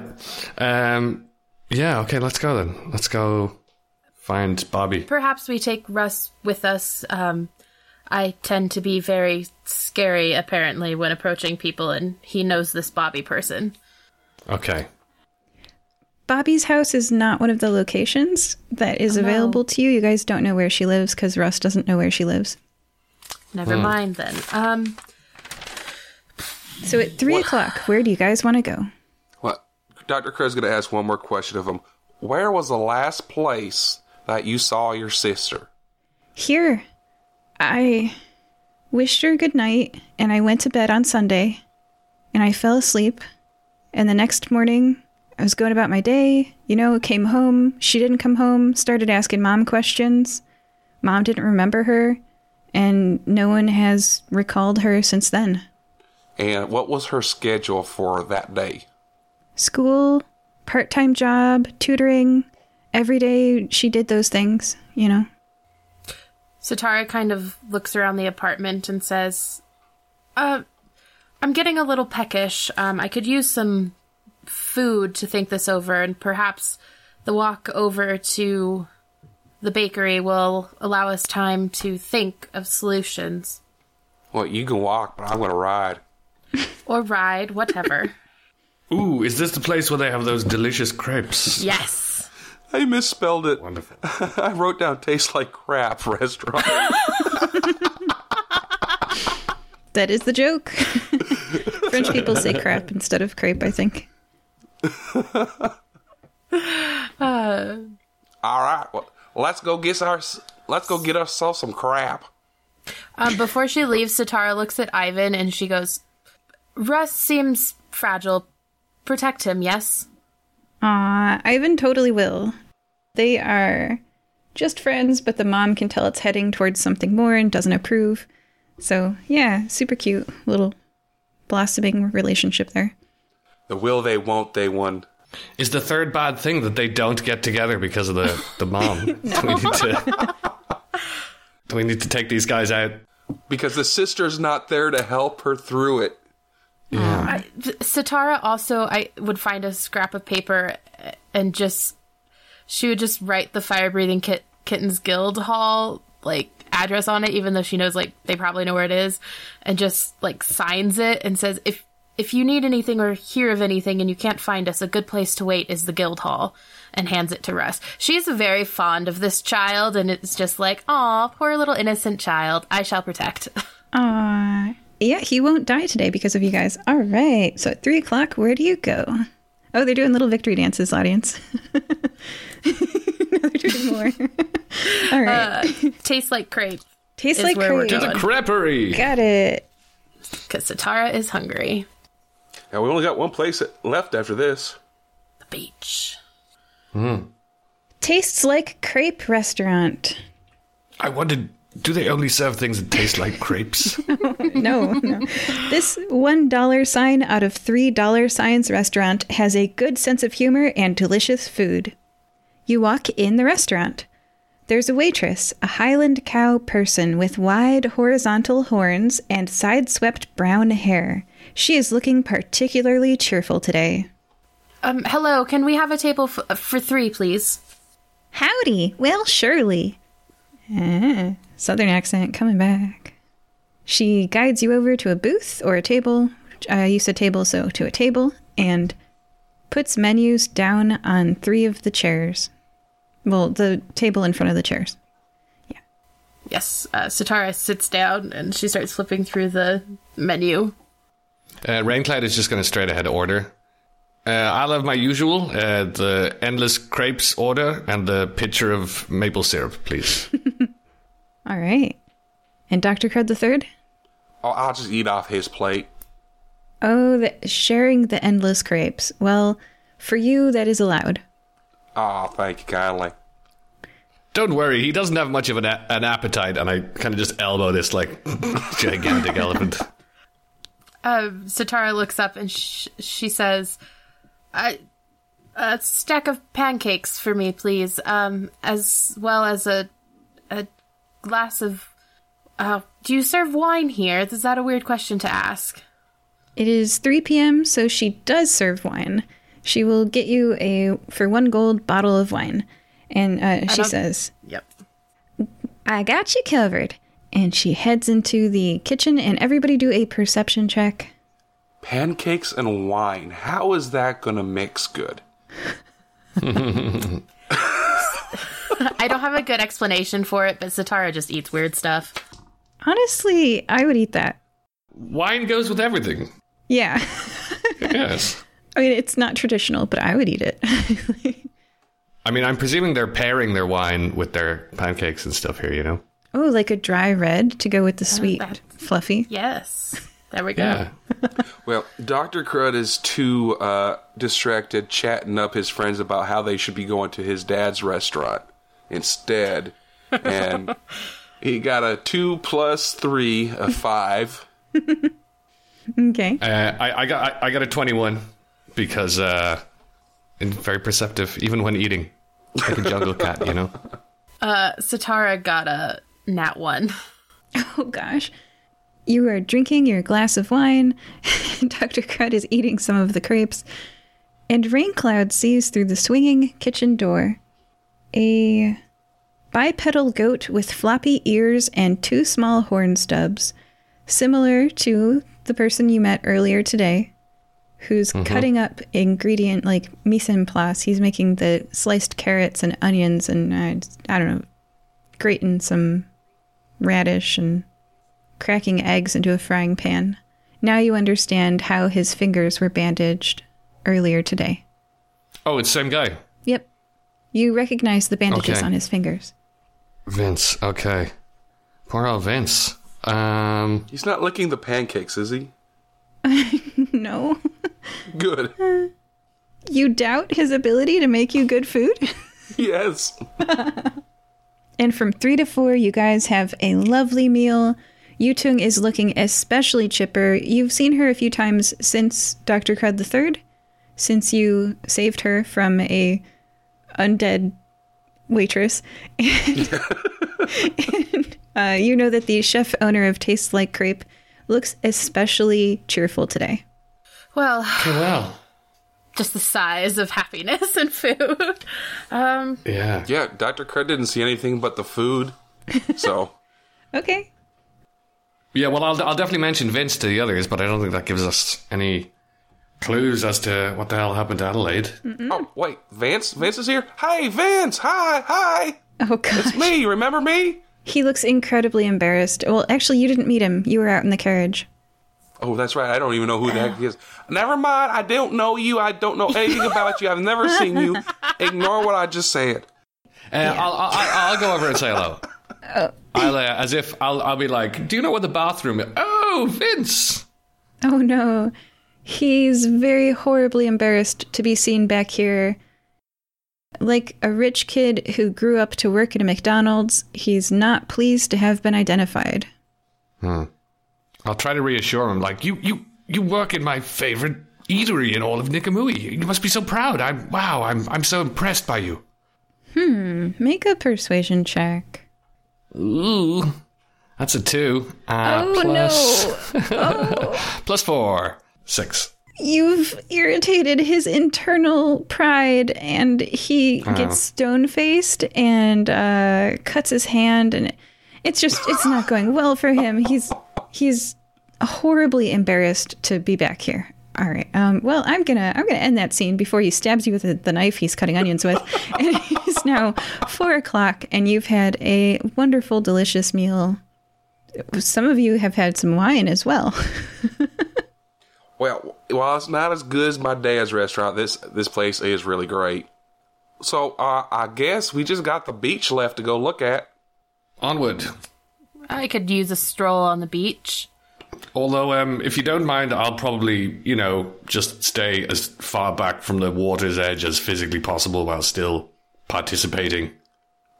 Oh, you're afraid of the water?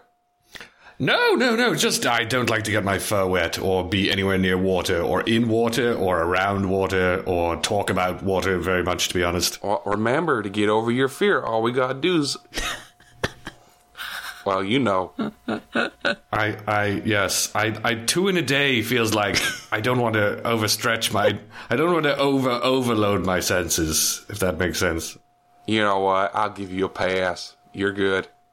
We'll just continue with the blood and guts and stuff. I mean, there's fish inside of water. I like fish. Maybe that's an angle I could take. There you go. Whew, okay. Let's just see how we go. They arrive at the beach. The beach of Nikamui is a white, sandy expanse that slopes downward from a grassy lawn, down a hill, down to the water. 2 women are on a beach trip. They are swimming a fair distance out in the water, and it's 4 p.m., just to let you guys know. Their bags sit unattended on a towel under a shade umbrella staked in the sand. What do they look like? One of them is a Dawn Teeth, a vampire bat person. Okay. The other one is a steam crackle, a construct powered by steam energy that occasionally leaks from between her joints. She's waterproof. Hey, ladies, how you doing? Hi, my name's Dr. Crud. Have any of y'all seen Adelaide? They're too far out to hear you. They're in the water. Hey, girls, my name's Dr. Crud. They don't hear you. Sitara would start pulling her weapons off and pulling some of her clothes off until she's not naked, but enough clothes that she's not going to drown if she hops in the water, and goes out to swim to them. Well, she doesn't take no guff from no one. She's just like, I'm going. Jeez. I mean, Raincloud, what are we going to do? Because I ain't getting in there, and you sure as heck ain't getting in there. You know what? There's 2 beach towels right there. Let's go sit down. Yes, let's keep an eye on these ladies' clothes. I mean, you know what I mean. Make sure there's no ne'er-do-wells. Oh, what am I saying? I get, yes, I'm not myself at the beach. All the water is freaking Raincloud out. He's well-intentioned, but sticking his foot in his mouth. So Sitara swims out to the Dawn Teeth and the Steam Crackle, and they greet you politely. The Dawn Teeth smiles and has vampire fangs. She's a vampire bat-headed girl. Hello. My name is Sitara. I work for the fire-breathing kittens, and she kind of turns and shows them where the kitten is currently sleeping. And she looks at them and says, I am looking for a woman named Adelaide, and we were not really directed to the beach, but we were hoping we could look here. You haven't heard of any magical happenings, perhaps? Also, do they recognize me from my warrant? Because I am realizing this could become a problem. These people are not officers of the law. One, well, actually, you don't know what they do yet, but I will tell you they're not. So they don't recognize you. You are asking specifically about the magical disappearance of Adelaide, right? That's what you're doing. Yes. So they both listen to you politely. What exactly are you going to say? Add a little bit to that.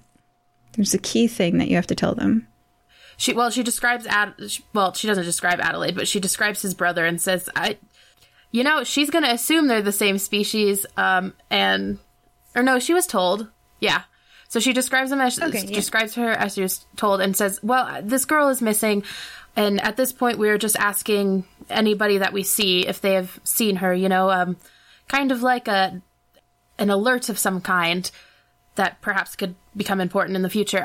But anything, if you know anything at all. If you don't know anything, I will leave you on to your wonderful afternoon.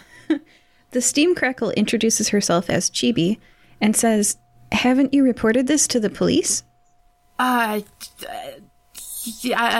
do not know if they have reported it to the police. I'm used to solving my own problems. Unfortunately, there seems to be some magical amnesia going around. The vampire bat lady blanches. Magical amnesia? And a missing person? Yes. Chibi pats Maeve's shoulder and says, Maeve, no, it... And Maeve goes, it's happening again. It's happening again. And she's freaking out. Like, you have said exactly the thing to make this poor person go through like a PTSD moment. She's not floating super well. Sitara holds out her hand and she says, I apologize if this is a struggle for you, but it sounds like you may know what we are talking about. I can offer you protection.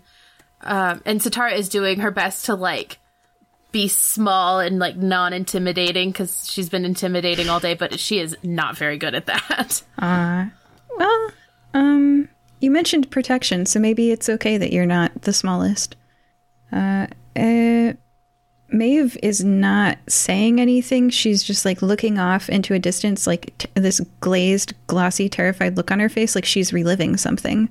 And then a yelp escapes from her mouth, and she goes, ah! And she's like, gosh, a jellyfish just stung me. And she comes back to herself and can talk to you again and is like, oh, I'm sorry. I have terrible memories of...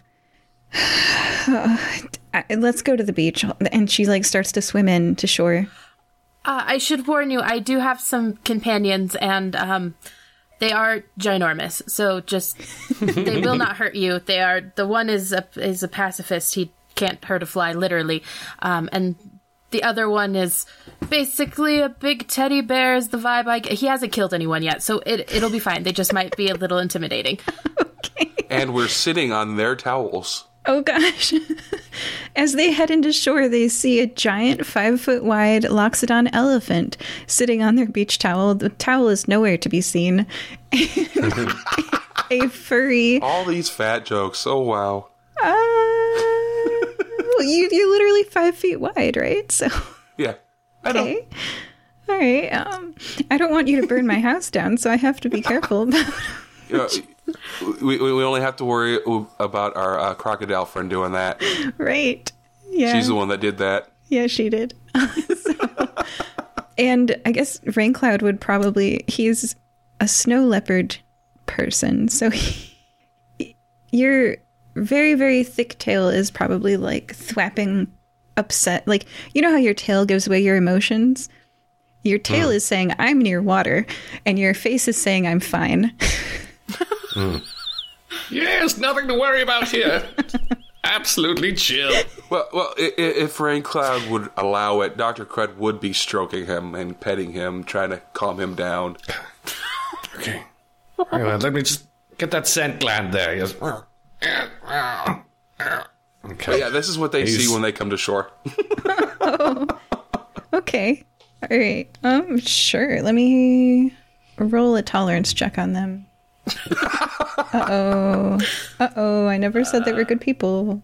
Uh-oh. All right, so the Steam Crackle she's been in defensive mode overdrive because her friend is reliving traumatic memories, and now there's people on her towel, and although she's been warned that they're with you, Sitara, she's like, get off my towel! The Steam Crackle is not pleased by... Which one's your towel? the one Raincloud is on.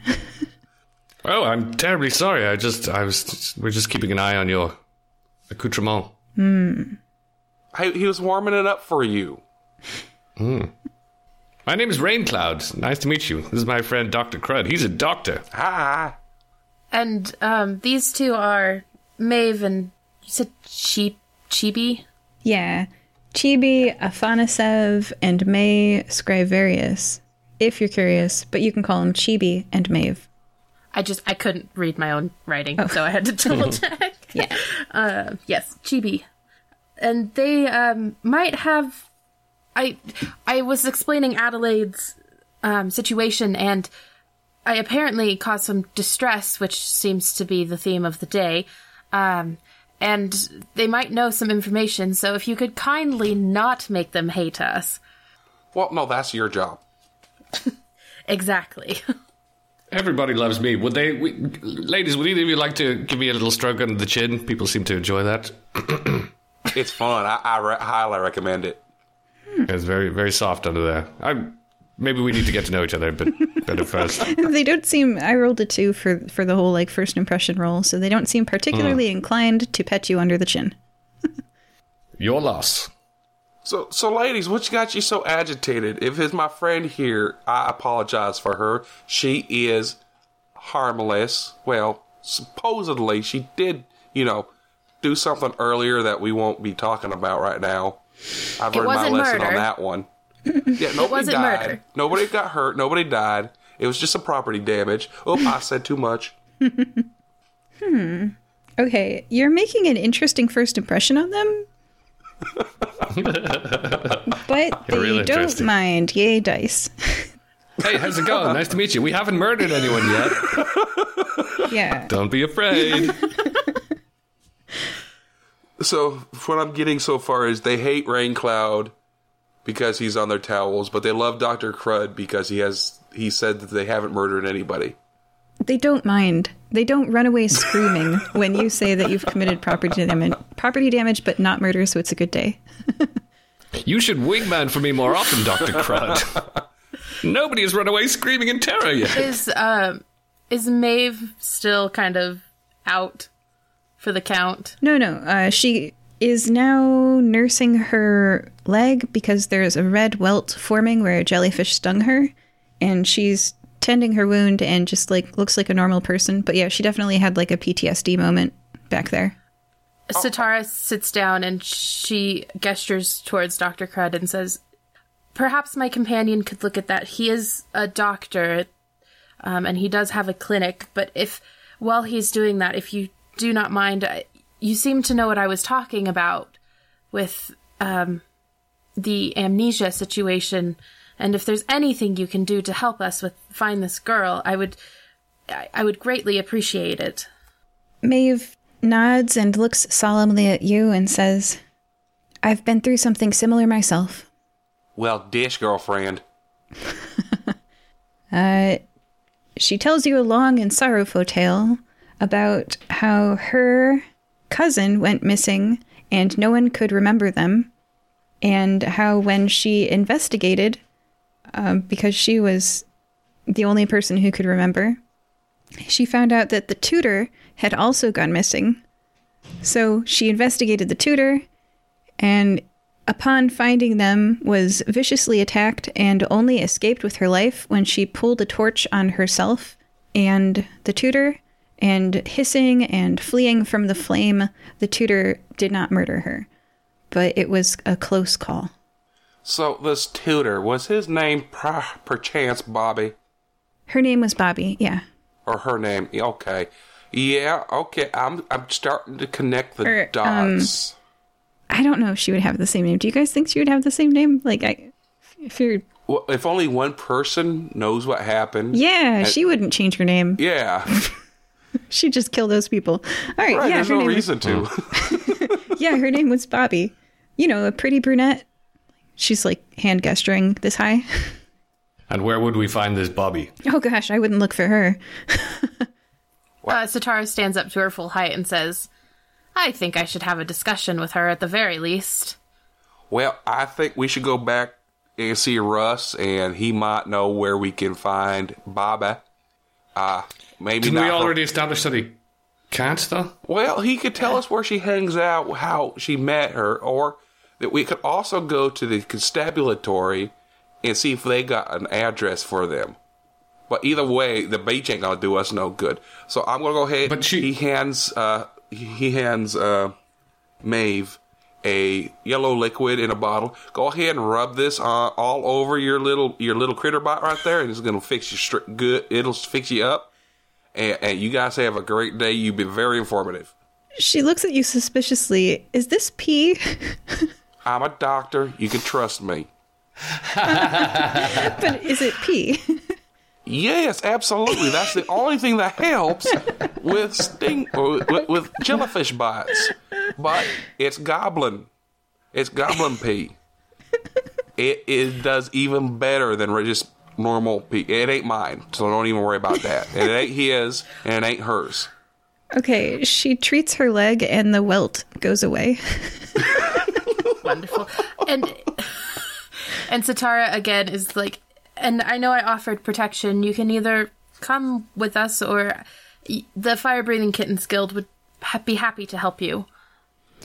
Ooh, that's a good question. Now that she knows that, I mean, she kind of already did know that Bobby existed, so, like, she wouldn't, like, move because of this. But, yeah, you've definitely put a damper on their day. Huh. Let me do a roll. Well, it is 4. The day's pretty much over for beach going anyway, I would think.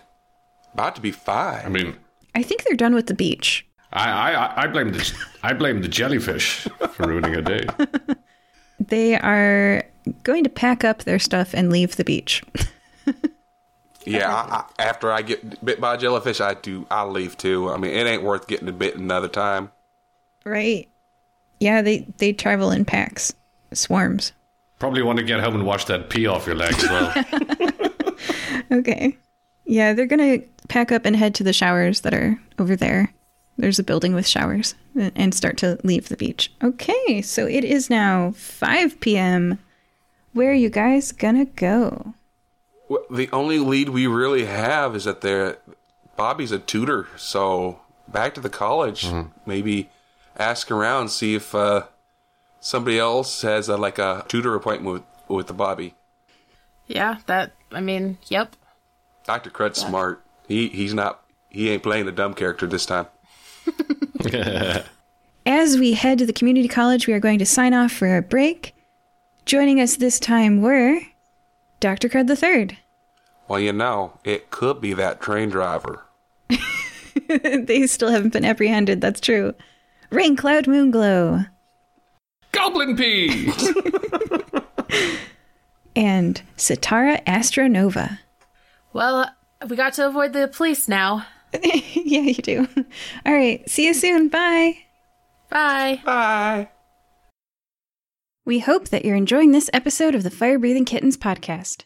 Please leave us a review on iTunes.com. You can subscribe to receive new episodes through your podcast player or by visiting firebreathingkittenspodcast.com or finding us on YouTube. Can you think of someone who might enjoy this podcast? Please share it with them. We don't pay to advertise this show, so the only way we can grow is through the support of listeners like you. Thank you. You can find more adventures on Amazon.com in the bookstore, Fire Breathing Kittens, all one word, podcast. That's right, you can curl up with a good book based on one of our podcast episodes. The authors do a really great job of adapting them into fun novels. And did you know that we have webcomics? Look for the adventures of Fire Breathing Kittens on webtoons.com. We also have official merchandise on redbubble.com. Welcome back to Fire Breathing Kittens, a 5th edition Dungeons & Dragons podcast. We are joined again by Sitara. Hello. Dr. Crud III. We will get him used to all the blood and guts, and then we will get him used to the water. And Raincloud. Hello. Everyone, please roll a d20. 17. 16. 6. I'm holding a dice up to the camera. Can you guys see what it is? 5. 5. Oh. The closest to 5 was Sitara. Can you please tell us what happened last time? Yes, we started out in the guild, and then we met a goat person who was upset that he didn't get a teaching job. And then we went to go protect the teacher because he sounded a little murdery.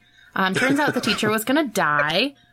So we had to go get medicine. Sitara, first Sitara met her new, she will protect this friend. Anyways, she's going to Russ. And then they go to the market to go and find permanently borrow the medicine. And, Sitara gets a warrant out for her arrest.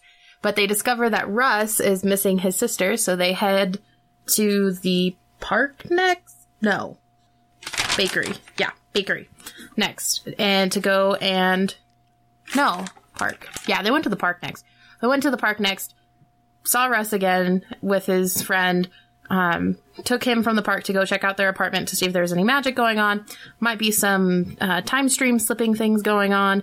Then they went and ate lunch because, it's 3 p.m, time to eat lunch.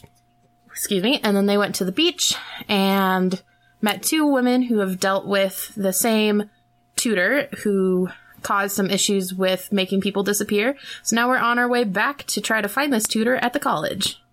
Oh, you forgot to mention that we unwittingly saved his life solving the second... Oh, yes. And we nearly won a load of money. Oh, yeah, we did. We lost a lot of money. We were like 2 points, I don't know, 2 away from payday. 1. It was Yeah. 1. It was a 22. God damn. Next time. So close. If we would have won, she wouldn't have blown the roof off of that shop. That is fair. That is fair. She wouldn't have had to do that. It's all right. We may have a chance to fix all of this tomorrow. Yes. I don't think our characters know that. No, but we're not in character. Those fools. It is 5 p.m., and you are strolling up to the Nikamui Community College. I demand to speak to the king of the college. Again, there's no king, Raincloud. Or his envoy, then. The emperor. Where is the emperor of this establishment? Nikamui Community College is comprised of 3 large buildings on 2 city blocks, so you can tell me what you're... I'd go to the largest building. Okay, that's the lecture hall you were in before. There's a bunch of students and an entirely different professor. It looks like the people are a bit confused, and there's some shuffling. If you want to do some kind of perception check. Sure. All of us are just Raincloud. You're all in the hall, right? Yes. Yeah. Yeah, he took off. We went off after him going, oh, jeez, here he goes again. I'm practicing my murder walk. I got a 7, though. I was practicing it too hard and not paying attention to anything else. 21. 15 for Satara. Somebody's practicing their murder walk a bit too hard, Raincloud. But everyone else knows there's a lot of people talking around you. You can quickly gather that this is normally a class held in a smaller lecture hall that is being held in the larger lecture hall because Professor Q canceled his afternoon class. All right, everybody, don't worry. Professor Q is going to be just fine. He is at home recuperating. He will be back tomorrow. And has anybody seen the tutor named Bobby? Oh, interestingly, nobody here knows Bobby. Not a single person. And if you, which, yes, the look of surprise on your face, this is suspicious. If you ask around, you would find no physical or memory evidence that Bobby was ever here. Which is a clue. I mean, does that mean Bobby is Adelaide? Doesn't mean that, does it? Spitballing here. I'm just furballing. Okay, where do you all go when you need to go get a tutor? Is there some like a place where you go and the tutors are there? They're putting up signs like, I'm a tutor, I only charge this much. And the guy next to him was like, I'm a tutor, I charge even less. And is there a place like that? Yeah, definitely. They take you to the local cork board that's outside of the lecture hall. And it's got a bunch of different tutors, classes, and rates posted where you can hire people to teach you. And you quickly deduce that there is no flyer for anyone named Bobby. Maybe she finally changed her name. Perhaps. Perhaps we need to speak to the Viscount of the community college. What the hell is a Viscount? Someone important. No, okay, corkboard. Is there a reason why, we got the information earlier that she would have given the name Bobby to 2 people, but is there a reason why she would give a different name here? For example, this is the college rather than the high school. Were those 2 girls on the beach, were they college or high school? Grown adults. Oh. So they were in the college. But did they say that they were in the college? No. Yeah, and no, it happened to a friend. They're not college-aged. They're older, and you didn't really ask where they were from, whether they grew up in Nikamui their whole life or grew up somewhere else. You didn't ask any questions. No. No, we didn't. Are there ads for tutors on this board? Yes. Many? Yes. Any suspicious ones? No. What's the cheapest one? Uh, Okay, the look 10 that we're gold receiving, is- the look we're receiving means it doesn't matter. So move on. Yeah. Is there a Did we? I guess a chapel on campus? Not at the community college, no. You'd have to go to one of the fancier state schools or private institutions. Did we figure out what Bobby was a tutor of? Was it magical maths? Okay. It wasn't like necromancy or something. A variety. Yeah, Bobby was doing high school, so it'd be, anything. Yeah. We need to find this Bobby. And normally, Satara would suggest maybe finding a detective, but seeing as she is now wanted by the police, that could be that's a good idea. We could go to the police and see if we can get out a bolo. I could at least get us in the door. I don't know if I could get myself out of the door, but And we might be able to recoup our losses with the bounty that we received for you. that is a good idea. Satara is down for that. She's now thinking of ways to break out of jail. Okay, so is it at 6 p.m. you go to the police station? Maybe Satara should hang back if we're going to do that. Although I can advise you, I can lend you my lockpicking kit. They'll probably take it from you, though, is my experience. Oh, Satara does have one of her own. She pulls it out of her backpack like this. Yes. If you can stash that in your cheeks or elsewhere on your person. That is true. Put it in your prison pocket. Oh, no. Yep. Oh, no. All right, so at 6 you guys arrive at the police station. Didn't realize half-elves had a prison pocket. Satara's gonna hand you guys her weapons because she definitely does not want to lose those, and it's just like a dagger and a hand axe. And she's not. I'll put it in my. I got a weapons closet in here. I don't worry. They ain't gonna get taken from you. Like every good mobile clinic should have. Perfect. An armory. Satara looks at you two and she says, how should we play this? Do you want to have captured me, for the reward? Well, I think we should just walk in, and if they recognize you, then we'll play it like that, but we don't need to play it like that until it actually comes up. All right. They might not even recognize you. That is fair. Shall we, I suppose? They walk into the police station. And we see a big poster for her face. Yep, there's a wanted posters section, and it's currently being pinned to the wanted poster by a young lieutenant who, upon recognizing you, what would a police officer do? I guess, 3 people will tackle you and handcuff you? Can I attempt to be like, we got her for you, boys? Or, Oh, of course. try and make it clear that, Yeah. They give you a 50 gold reward. Oh, sweet. Well, I feel like I am worth more than that, she says from underneath the pile. Wonderful. So 50 each or just 50 period? Total. Okay. Okay, bye. Oh, no, wait. What else are we doing? All right, well, while we give her to you, you go, do whatever processing you need to do. We are needing to put out a bolo for a woman named Bobby, and he describes her as they were described to them earlier. Don't remember that. A pretty brunette. Just a human named Bobby who has brown hair. And might know That's magic. tall. A human woman named Bobby with brown hair. She is wanted in connection of several disappearances. Do you have any records about that? They have no records of Bobby being wanted for anything. They don't know what you're talking about and are unlikely to actually follow through on this bolo. I flash my tattoo. Can you put it out anyway? Okay, they say. All right, well, I guess we're done here. See you later, Satara. Can I ask them, gentlemen, before we go, and thank you for the reward. Have you had any reports recently of any sort of timeline, alternate universe-based crimes, any sort of mass amnesia reports, anything like this, either locally or otherwise? The police officers do not have any reports of that. Well, keep up the good work, gentlemen. This one nearly slipped through the net.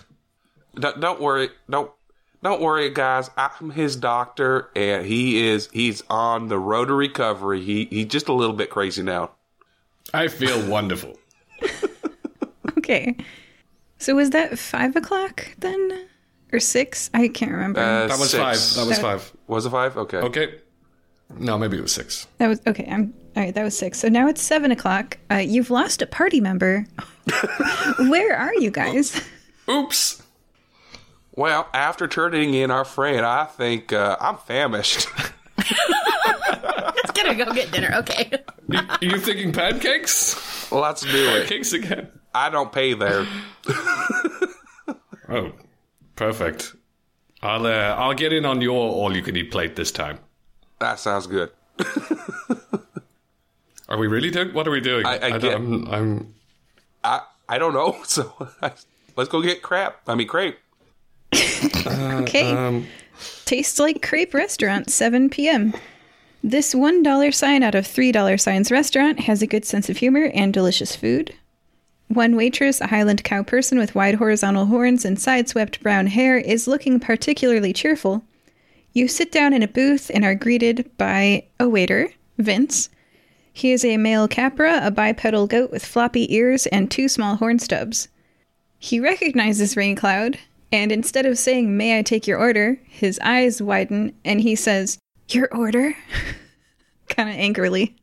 Oh, the usual, please. But you're new here. The usual is unlimited pancakes and 1 pitcher of syrup, please. Okay. Also, how do you do? It's been several hours. I'm fine. You? Elephant? Well, if I could... Oh. No, go right ahead. I'll be sharing with him. And it seems you got promoted since the last time we were in here.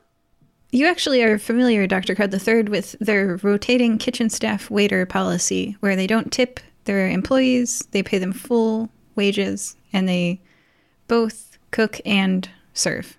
Well, never mind. I'm familiar with this. I take it back. Yeah. But yeah, we'll just do what we always do. Can I just straight up ask him? I was going to say, I'm not doing so great. We're trying to figure out we've something of a mystery on our plates. I wonder, could you help? Do you know anything about timeline-based crime? Time crime. Let's call it time crime. We're investigating a time crime. You were super annoying to him. He rolls his eyes.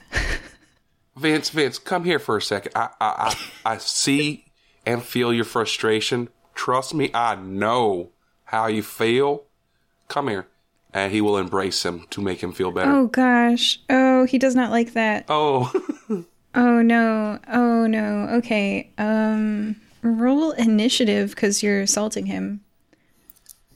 It's a hug. Yeah. Everybody roll initiative because I didn't think this was going to happen, but I do have battle stats for everyone in this adventure. So. Oh, dear. 14 minus 1 is 13. Yeah, 9 plus 5 is 14. Okay, so it's him, Raincloud, Dr. Crud III. He is going to do an opposing strength check with Dr. Crud III. Oh, okay. Which he will lose. That's gonna be an 18. He got a 22. So he... With how big he is, he's not very strong. He pushes his arms outward, says, "Don't touch me!" And I guess he's not going to further attack you, but he's definitely not. The whole restaurant saw this. 2 girls in the booth to the right of you, a Dawn Teeth and a Steam Crackle, gasp in surprise as he yells that. And I guess, wow, Yutung Didascalu comes out from the kitchen and says, "Vince?" in a questioning tone of voice because he just yelled, "Don't touch me," across the room. Everyone heard it. I'm sorry, Vince. I'm sorry. I was just trying to make you feel better. It's now... I think Raincloud had a higher initiative than you. Yeah. Free action to talking. Yeah. Yeah. So it's now Raincloud's turn. He just broke out of grapple and has expressed extreme displeasure. Now hugs are grapple? I'm very insulted. I'll just leap to my feet and kind of try and get between them and be like, whoa, settle down. Okay, we all have our boundaries. That is perfectly acceptable. Crud sometimes forgets this, but he means you no harm. Now let's all relax and we're all friends here. That's my turn.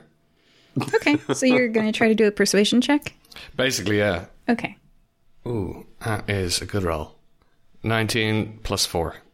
Oh, 23. That's a great roll. Yeah, 23. He allows himself to be calmed, and with his boss looking at him, he puts his pen back down on the pad of paper and steps over to the next table and takes their order. And Is the next table, is that our friends from the beach? Yes. Okay, I think we have more questions for them. Also, we need to help with the prison break at some point, don't we? Or, I mean, at some point, Zatara could try to seduce her way out. Yeah, I mean, I presume Raincloud presumes that's already happening. Those cops didn't seem very good at their jobs. No, that's why the fire-breathing kitten guilds is always doing their job for them. Yeah. Well, the thing about today as well is you could just go to sleep and then you'll wake up at 9 a.m. again. I think we could get this in one. Oh, they're going to try. That's what we're trying. We're trying. Okay, let's wait until they're not having the orders taken and go over and chat to our friends Maeve and Chibi. All right, that sounds good. I think that guy hates both of us now. Oh. All right, you turn around in the booth and can talk to them freely. I kind of forget exactly what we learned from the last time. Not very much, right? Oh, yeah, okay. Well, I'll just tell them, look, we've been looking for Bobby. We went to the university. Nobody has heard of her, despite you saying that people... it seems like people would. You do remember talking to her earlier that she told you already about that? About how no one... Remember? Ah. Yeah, how she remembered and that was weird, so she hunted her down. Do you remember Maeve talking to you at the beach? Yes, I remember that now. She almost died. How did she hunt her down? How can we do that ourselves? Oh. Maeve will say, when I was in Kefasti, I thought, oh, gosh, what if she's at the rodeo? So I scanned the crowds and I found her there. I cornered her in a secluded part of the rodeo and I was like, what'd you do with my cousin? And, no one's seen either of you guys or you guys disappeared together. And that's when she attacked me. And if I hadn't pulled the torch down on both of us, I would have died. Well, what would you suggest might be the equivalent in this neck of the woods? Is there something? I mean, Nikamu is a big city. She shrugs. Is the market still open? You saw a sign when you were at the market that said it closed at 8. Okay. So it being 7 right now, if you were to head there, it would be closed. I think we might have to go to bed, and I think we maybe missed something. We could do this cleaner tomorrow. No one gets hurt. Dr. Crud III, do you want to go anywhere at 8 or do anything here at 7? Well, they were looking at that park real hard earlier, so maybe we'll take one last gander over there. Let's do it. The park is mostly wooded. There is one clear area. An oval jogging path encircles a large sports field lawn and mulched playground. Because it's 8 p.m. at this point, the sun has set and there is no one in this park. Completely barren. Well, you could explore the dark trees if you'd like. Yep, let's do that. Sure, why not? I'm going to investigate. Let's split up and do a circle and meet back around or something. I don't know. Look for anything suspicious. They spend from 8 to 9 p.m. exploring the park. It is now 9 p.m. There's thoroughly, you've checked, no one here. Where do you go? Well, I gotta tell you, I'm beat. Yes, I mean, I could always sleep, like literally any time. Yeah, I know. You were just sleeping in the corner on the way over here. Oh, is that right? Huh. Okay, well, let's go and do more of that. All right. We will go to sleep. We go home, go to bed. Do, do, do, do, do. It is 9 o'clock in the morning. Put your little hand in mine. Heat of the moment. It is 9 o'clock in the morning, and the sun dawns on exactly the same day that it was before. Sitara, you're no longer in a jail cell. Raincloud and Dr. Crud III, that entire day did not happen. It's 9 a.m. Where do you go? So just a quick question. Is it Groundhog Day mechanics where we all remember yesterday? Yes. Okay, so presumably we spent a few of these days freaking out, figuring that out. There's hilarious montages. There's Ned Ryerson. Yeah, okay. So let's say we're on day 5 or something where we've come to terms with what's going Emotionally on. accepted your loop. Or does anyone want to work on a new skill for a couple of years? No. Can I get to level 20 as a bard or something real quick? Oh, your body resets every day. Oh, okay. But in Groundhog Day, he gets really good at the piano. Mm-hmm. You can gain a skill if you'd like. Does our gold reset as well? Yes, at the beginning of the day, everything physically resets exactly how it was. Like, if you died during the day before, you're no longer dead. If you were in jail the day before, you're no longer wanted. If you gained muscle memory and trained as a level 20 barbarian, you're no longer a level 20 barbarian. All of your experience resets. If you want to learn French, you can. You feel like a level 20 barbarian, so you can rage, but you're just like, they don't actually hurt anyone. Just get really angry. Yeah. So can we also assume that we have, the first 2 challenges down to where, how he would steal the money to do the piano lessons, and What we can do is we can fast do any event that if you say you want to go at 9 a.m. and talk to Vince, you can do that, if that makes sense. A slight problem with just skipping past the first thing. Sitara did become wanted. We might want to avoid that again. Well, that's what I'm saying. We fine-tuned it to where that didn't happen. We figured out the best way to distract him to steal the medicine. No, we're not going to skip that much. You can go to any location that you'd want. So, if you say, for example, at 9 a.m., I went to the Fire-Breathing Kittens Guild and I met Vince. You can do that. And we can say that scene happened exactly as before. So anything you're skipping exactly the same, just say you're skipping it. But anything you want to change, you have to go through and change. Okay. Well, presumably just a different spell, like Dancing Lights instead of Witch Bolt or whatever it was. Yeah. Again, anything you want to do differently, just let me know. But right now, it is 9 o'clock in the morning, and you can go to any of these locations. If you want to go fast track through the Fire Breathing Kittens bar, we can start you off at 10 instead. Yeah, I think that would be... We don't really... Unless you guys have questions. Wait a second, though. Is it maybe better if Vince doesn't know us? Is there any reason that would be beneficial? Well, he wouldn't hate you initially. Yeah. So let's go to Guildhall 9 a.m. Different thing I do is I don't talk to Vince at all. You could also go to any other location at 9 a.m. Oh, okay. Let's think about that then. Mm-hmm. We could go to the market. Go to the market first. Yeah.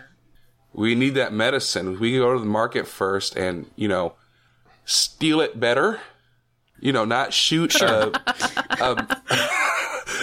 blast of Eldritch magic through the roof. Yeah, do you have a non-destructive spell that would have the same effect? Or was the problem that everyone saw that you did it and then that the thing was gone? Sitara does have... she has a second plan, and she loops the two of you in, and she goes... So I think we should go to the market first. But this time, instead of destruction of property, because there's no point in talking to the professor. We know he's bad off, so we might as well get the medicine.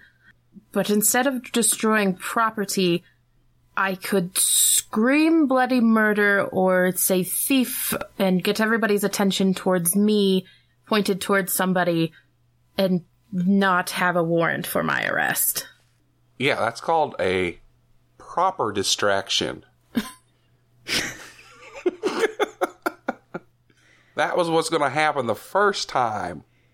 Yeah, do you have a little, any sort of illusionary spell that would help with that? You can make it look like someone's running away, or I can light myself. I can make myself shiny or make someone shiny. Well, all we gotta do is just talk to the people that are in there to keep their attention on us while our friend Rain Cloud swipes it real quick. Sure. Okay. That sounds good. So the market first. Okay. Yeah. How fun, an outdoor market. A long covered walkway shelters vendors and their wares. Crowds mill in the aisle between stalls. There's a lot more older people this early in the morning than there are younger people. One shop in particular draws your eye, a leatherworking and magical animal parts processing shop staffed by a human-sized starfish. Is he the only one in his shop at the time? The starfish is not gendered. They split by fission. Is there anyone in their shop at this time? Are they alone? No, there isn't anyone in the shop with them. All right, Dr. Crud is just going to walk up to him, take his attention away from the wall where the medicine is at to another one, and just start asking questions about, so where do you source all these skins, and what kind of properties do these has, and yada, yada, yada, yada, yada, distracting you. Okay, genuinely, if you find animal parts that you need to sell, the starfish is using chalk to communicate the prices that they will pay for the different corpses that you can sell them. Like, dragon hide, like this leather jacket that they're selling for 400 gold. Dragon hide like this, they'll pay this amount for, so many dead common magical beasts, it's very common for adventurers to come in here and sell this person, the starfish person, Lauren Whipple. So I'm gonna distract Lauren with all these goblin parts and see how much he's gonna give me for these goblin parts while Rain Cloud goes over and steals the medicine. Okay, you make 50 gold by selling goblin parts. Ooh. Nice. So can I roll with advantage? Because Dr. Crud III gave you advantage, you can roll twice and take the higher number. That's the help action on your sleight of paw. I got a nat 20 plus 5 on my sleight of paw. The theft will not be discovered for the entire day. Lauren will discover it when they're doing inventory at the end of the month. Nice. Much better than jail. That's the Rain Cloud Moonglow guarantee. So as we get back to the cart, Dr. Crud will say, so you did leave the note, right? Yes, of course. I'm going to roll I left a little on business that. card with a paw on it. Oh, God. Oh, no. He'll know what it means. Oh, poor Felix. Oh, gosh. Yeah, that's right. Oh, really? I thought you were opposed to that stereotype, Raincloud.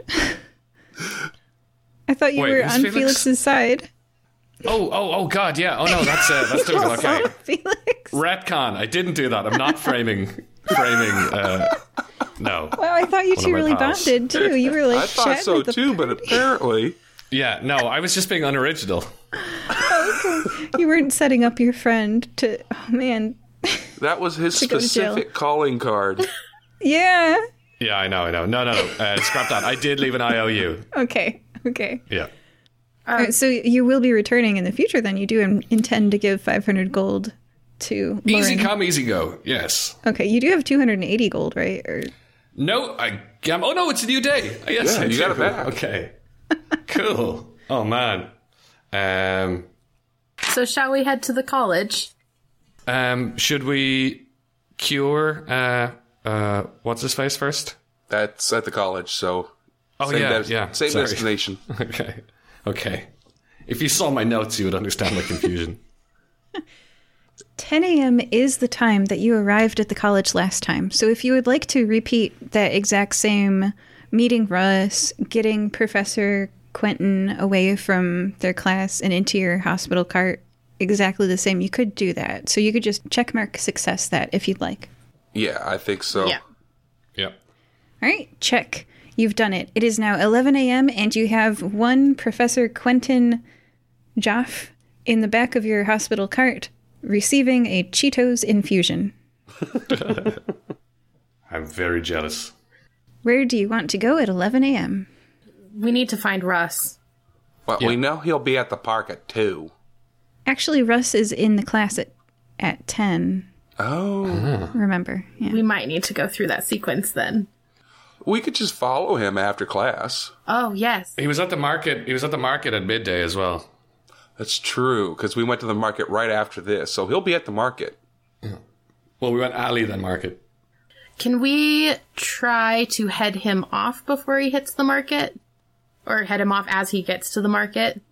Yeah, let's do it. Okay, you can catch him right as he steps out of the lecture hall. Yes. As you direct Professor Quentin into the hospital cart and Dr. Crud III sets him up with an IV, the students gradually exit the lecture hall. Classes have been canceled as the professor is away, and Russ suddenly has a free day. Satara approaches him, and she's trying to, like, soften the murder walk, but I feel like at this point it's very ingrained, and so it's still, like, half a murder walk as she walks up to this poor boy who doesn't remember her, correct? We're the only ones that have... so she says, "Hello, Russ," not remembering that they don't remember her. Oh, gosh. So normally people would just, assume that they didn't know you and stuff, but he has a missing sister and some memory problems. So I rolled the dice. It was a 20 on the dice. So he is going to say hello, Satara. And he's like, "Dude, this day is so weird. What the heck? Do you remember me? I remember you. What is going on?" Wonderful. I was hoping you would remember, but we saved the professor. The professor is fine. We need to find the tutor. And last time, was it 3, 4? Time is weird now. A while ago, we couldn't find that she existed. However, we did find another who had the same situation. Your sister is not at the park. You stay away from the park. Why? What's in the park? Death. Death is in the park. Stay away from the park. What? He's having a very rough day, parenthesis S, end parenthesis. Yes. Being immune to time magic and being in Groundhog Day would be a really rough... Yes. Poor Russ. Yes. She's like, I want you to trust me. Just, please, we will find your sister, but stay away from the park, because if you go to the park, we go to the park, and it might waste some time. Because, and she doesn't say unfortunately, but she looks at him and she says, I like your, I don't want to say moxie. She wouldn't say moxie, but I like how you are, and I like your temperament, kid. You could do great things someday, so I don't want you to die. Now, we need to find this tutor. How did you contact her last time? Adelaide contacted her. Why are you talking about I'm going to die if I go to the park? What's in the park? Well, nothing, but you're definitely going to die if you go there. That's actually something we should figure out. Yeah. It might be Bobby. I don't want to use him as bait. Oh, I hadn't even thought about that. That's a great idea. Satara looks at him and says, I guess, actually, you could come to the park, but we need your fighter boyfriend to come with as well to protect you, so I'm not distracted. Oh no. You've never seen a person with an eel head blush bright red before? It's like when you cook a lobster. It just turns bright red. Oh boy. And he's like, he's not my boyfriend. Well, we don't actually need to use him as bait. We could set up a scare eel out there in the park, and then they could attack that. Yes, but Russ here could identify Adelaide and the tutor, and your not boyfriend, I'm sorry, I was confused there, could at least protect you so we could focus on this tutor. Okay, so from, I guess it's 11 now, so from 11 to 12, you meet up with Ivan, who, being unemployed, is available. And if you would like, at 12 o'clock, you can arrive at the park with Russ, Ivan, and the three of you. Yes. On the way there, Satara can drive since Credit is scared of her. And he's going to make his scare eel on the way over there. Nice. Going to make it look just like Russ. All right, go ahead and purchase a disguise kit. I think that's 25 gold points. Okay. And by the way, Satara she doesn't realize that you're scared of her and that's why you're letting her drive. She's just like, I'm so honored to be trusted to drive. When we're in the park, I'm gonna maybe walk like 10 paces ahead or behind you guys, so as it doesn't looks like I'm just taking the air and I'm not a threat, so they'll hopefully underestimate us. Okay, let's say you guys arrive at 1 p.m. so that you can properly get a scare Russ set up. It's 1 p.m. and you are in the park. Is this gonna be a stationary scarecrow dressed up to look like an eel guy, or are you gonna like Weekend at Bernie's it around the place? Oh, he's gonna set it up. He's got so much stuff in the back. He's gonna make it so it's kind of animatronic. If he's gonna run some fishing line from it off to behind a tree, he's gonna make Puppet it Russ. Dance and. What is the head? Are you gonna like pick up a fish head at the market for the head or something, or is that a little too much for poor Russ? I think that's a little bit too much. Yeah. Okay, I'll leave it in your capable hands. You're kind of taking one step towards the kind of mad, insane doctor scientist route thing. One step. Just a warning. And this might, if we succeed today, this is for keeps. You guys still haven't he still hasn't shared who he studied under anyway, so. Oh God. Magic math. He can't be that harmful. All right, well, I suppose we could walk around and see if we can't, I guess, rustle up trouble. From 1 to 2 p.m., they walk around the park. From 2 to 3 p.m., are you going to also walk around the park? Yes. Yeah. Okay, from 3 to 4 p.m., are you going to walk around the park? Nothing bad. Yeah. Dr. Crud's going to be there animating his scare eel the entire time. That's a skill you could pick up. Yeah, puppetry.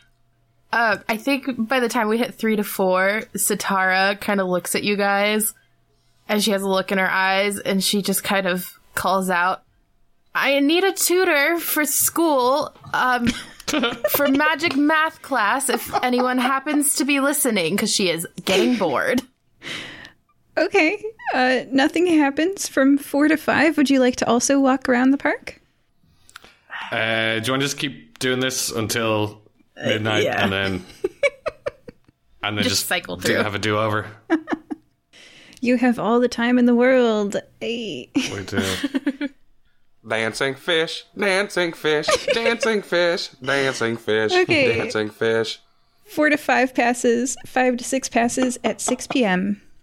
At 6 p.m., you've been doing this for a few hours now. You're just determined to spend the rest of your day in the park. And at 6 p.m., perception check. 17. 22. 4. Satara is so bored. Yes, she is. Satara doesn't hear, but the other two of you hear a twig snap and leaves rustle as someone is walking through the trees, using the woods of the park as a cut-through. Dancing fish, dancing fish, dancing fish. I hide. Do a stealth check. 15. Okay, she does not. No one sees you. Marvelous. Okay. What do we see? Can I see this person? Well, a brunette human is walking through the trees and then sees a dancing fish and stops and pauses and looks at the party of Ivan, Russ, Dr. Crud III, and Satara and says, "What the heck?"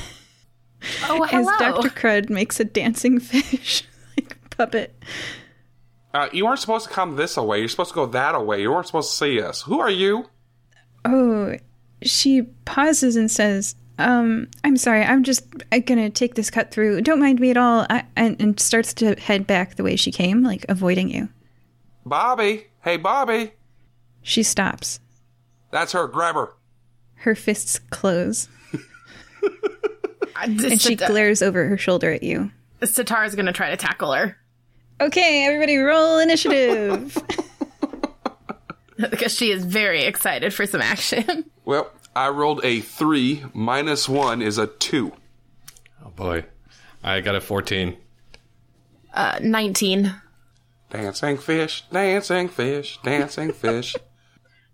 New on Nikamoy Radio. The initiative order is Sitara, Raincloud, Bobby, Dr. Crud III, and then I guess I should put Ivan and Russ in there, even though your instructions to Ivan were protect Russ. So Ivan's just going to sprint that away with Russ. So, okay. But I'll put them last, just in case someone wants to target them before then. Okay, Sitara, you are up first. Okay, so she is going to call out, she's going to call out, stop! And if she doesn't stop, well, she said she was tackling her, so what do I need to roll to tackle, actually? I did say I was doing this, never mind. Oh, so you're doing an unarmed attack? Yes, she is straight up trying to tackle her. Okay, roll a d20 and add your strength modifier. That's your to hit. And then you can roll a d4 and that's your damage. Okay. I think plus your attack bonus. Yeah. Plus strength. Strong. 17. That hits her. You tackle her around the middle and you both go down onto the ground. And please roll a d4 and then add your strength modifier and that's your unarmed attack damage. 2. 2. She takes 2 damage. Because she is trying to keep her from running away. Oh yeah. She's now prone, which means that people standing up will have advantage to hit her if they're in melee standing around her. So like if someone tries to kick her in the kidneys, they'd have advantage. But you're also prone? Yeah. Which means it'll take half your movement to stand up. Is that the end of your turn? Yep. After Sitara, it's Raincloud. Raincloud, okay. You hid, so I'm going to say, let's put distances on all of this. How far away do you want to start out the battle? I think, I'm going to close for melee, so as close as I can get. Okay. As long as I'm in 30 feet, I'm good. Let's say that you scrambled up a tree, and then you leaping dive down from the tree to close to melee range with her. All right. Mm-hmm. Go ahead and you're going to attack her, right? Yeah. I'm going to try and do non-lethal damage. Okay. With my rapier. So I bound down from the tree silently, kind of ninja run up behind and attack. I got a 16. That hits. And D8 plus 3 damage plus sneak attack damage, I presume. Yeah. So that's 11 plus 4 plus 5. So 11 plus 9, 20 damage. 20 damage. You stab her with your rapier, and you're used to seeing blood when you stab someone, right? Like, you know, sword. And then you withdraw your sword and, like, red stuff comes out, and that's what usually happens. It's blue. What happens? Blue. Okay. Yeah, that's not a normal color. She's not the human that she looks like she is. Great. Okay, well, in that case, let me see. Yeah, I'll use my bonus action to disengage and get 30 feet. No, I can't do that, can I? I'll just use my bonus action to attack with my offhand weapon. Sorry. That's a 17 to hit. That hits. And then just D8. 5 damage. What's your offhand weapon? It is a dagger. You stab her with a dagger in the part of the arm between the wrist and the elbow, and it goes between her bones, comes out the other side. You remove your dagger, and blue stuff comes out. I rolled the damage wrong. I'm sorry. Hold on a sec. I need a D4 for that instead. It should have been 3 damage. Okay. And that's my turn. Yeah, that sounded a little much for a dagger. Yeah. All right. But it didn't go all the way through. Okay. So it's the end of your turn. So now it's her turn, and you've already said that Sitara and Raincloud are within melee distance of her. Mm-hmm. Dr. Crud III, I'm going to put you 40 feet away, which is pretty far for you. But are you okay with that distance? Yes. Okay. He has 20 feet of movement, so he cannot immediately assist you guys. But such is the scene that we are setting up. Bobby has 2 potential targets. Okay. I just remembered something because I'm looking at her character sheet now. Okay, she transforms. Yeah. What had previously been a human, pretty brunette, transforms into, like, you ever seen those rapid aging CGI effects in movies where, like, her smooth skin... Indiana Jones. Yeah. all wrinkled, and there's, like, these age spots on her face, and her hair goes from brown to white and, like, super frizzy and gross and awful. Very Baba Yaga looking claws, you know.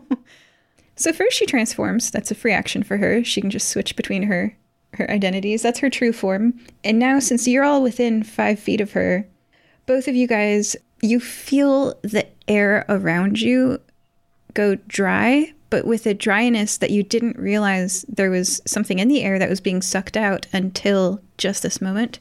She's pulling the life out of the air, and you feel very uncomfortable being within 5 feet of her. Just letting you guys know that. So now she is going to claw bite. Raincloud, you're the most recent one to have hit her, so she's going to claw you for 11. Okay. Did that hit?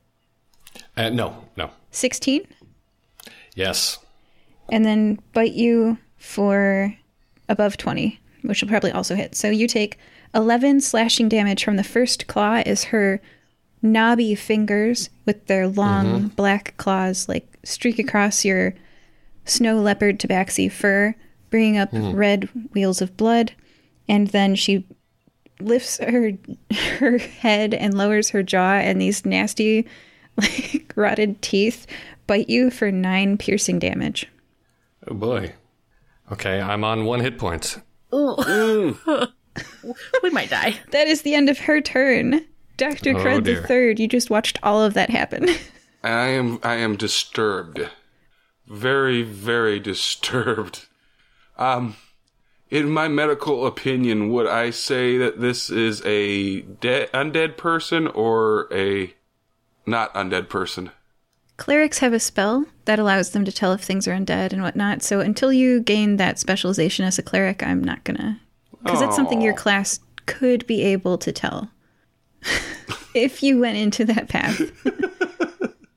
It would make sense for you to go into that path because as a pacifist, you don't like hurting living things.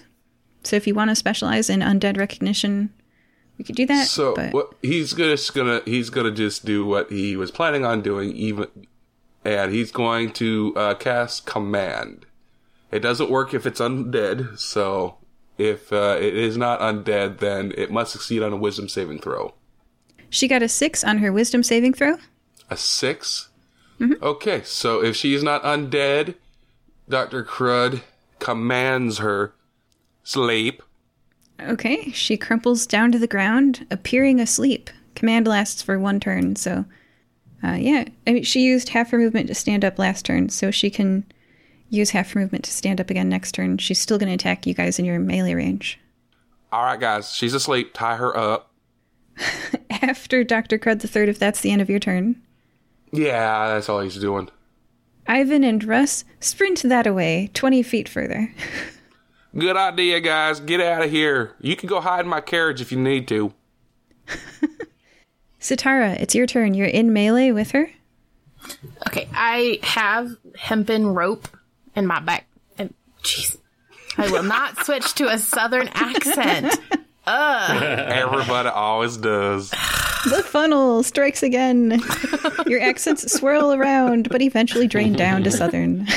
Oh no! Anyways, so I'm gonna take the hempen rope and I'm gonna tie her up, I guess. Okay. If you read hempen rope, it does say on the item description that it is a DC 17 strength check to get out. Okay. Yeah, I'm okay with that. She's still just gonna tie her up. Would that be your full action? Do I need to roll something to tie her up? Oh, okay. Hempen. So we used to play like, oh, you would make some kind of sleight of hand check or something, but you actually read the rope and it's like, I got a number, dude. So like, you can't get below a 17, and it doesn't make sense to give you above a 17. So auto 17 for hempen rope. Go ahead and double check the item, but I think that's what it says on its stats. Yes. So yeah, it is a DC 17 strength check. Yeah, one time I was reading the stats for hempen rope, and I was like, "Oh, it has one. It has a number." Okay, all right. All right, at the end of your turn, Raincloud, it's your turn. She's tied up and appears asleep. Okay, I am on 1 hit point, so I am gonna... how far away is Dr. Crud to me? 40 feet. 40 feet. Oh, God. Okay, well, I'm going to get out of melee range. I'm going to get 30 feet away from her, and if I can... actually, could I hide again where I was hiding before while she's asleep? Yep, 30 feet away, and you climb a tree. Yeah. Go ahead and do a stealth check. Yes. That is an 18 plus 7, 25. Yes, you are hidden. Is that the end of your turn? Yeah. Okay, it's Bobby's turn. She wakes up, realizes that she's tied, because the command ends after 1 turn. Got a 23, so spends her action ripping the rope into fine pieces as she pulls her arms apart. You now have 50 1-foot-long pieces of hempen rope. And I didn't move, so I'm still in You're melee. still in melee, but that took her it took half her movement to stand up, and it took her entire action to get out of the grapple. So, Dr. Crud III, we're back to you. Wisdom saving throw, please. Oh. How's an 8? Sleep. She collapses to the ground again. And I should have written my spells better. I could actually do another spell as a bonus action. Healing word to my friend Raincloud. Today's healing word is scrumptious.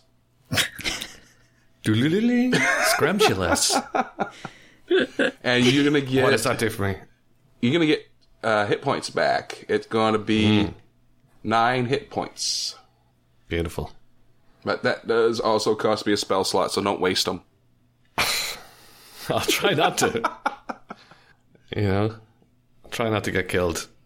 Is that the end of your turn, Dr. Crud III? Tie her up again, because that's the end of my turn. Okay. At the end of your turn, Ivan and Russ get fully 80 feet away now from her. Satara, it's your turn. So I'm out of rope. I don't know what to do. I don't want to hit her while she's down because it's kind of pointless, and Crud Jr. would get mad at me. Can I hold an action? Yes, you can state the specific action that would cause your reaction to occur. She's going to put her dagger to her throat, and if she tries to, move, she's going to stab her. Fair. And the minute she wakes up, she's going to verbalize that threat and say she just wants to talk real fast. Okay. All right. Satara has readied an action. Upon the wake up, she will say the thing, and upon the movement, she will do the stab. After Satara, it's Raincloud's turn. Raincloud, you're 30 feet away in a tree, hidden pretty well. And she's asleep. Yes. Okay. I'm also going to ready an action to throw my dagger. Actually, I'm going to get within 20 feet and hide again. Okay. Do a stealth check. Okay. 16. Okay. And yeah, I'm ready in action to throw my dagger at her. If she becomes a threat again, is what I'll say. Upon movement or upon Satara taking damage? Either. Yeah, either. Okay, so if she moves or if Satara takes damage, then you'll throw a dagger at her. Yeah. All right.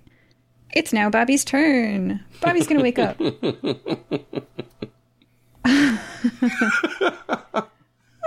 All right. Satara, she woke up. Hey, I just want to speak to you about Adelaide. And move, and I stab you. She glances down at the dagger and says, "What a puny weapon." And she does move, and you can stab her because she's also going to attack you. So go ahead and do your stab. Oh, she get 2 stabs then. One from Satara and one from Raincloud. Raincloud, go ahead. She's attacking Satara. I am. I rolled a 16 to hit. And a 17 from me. That hits.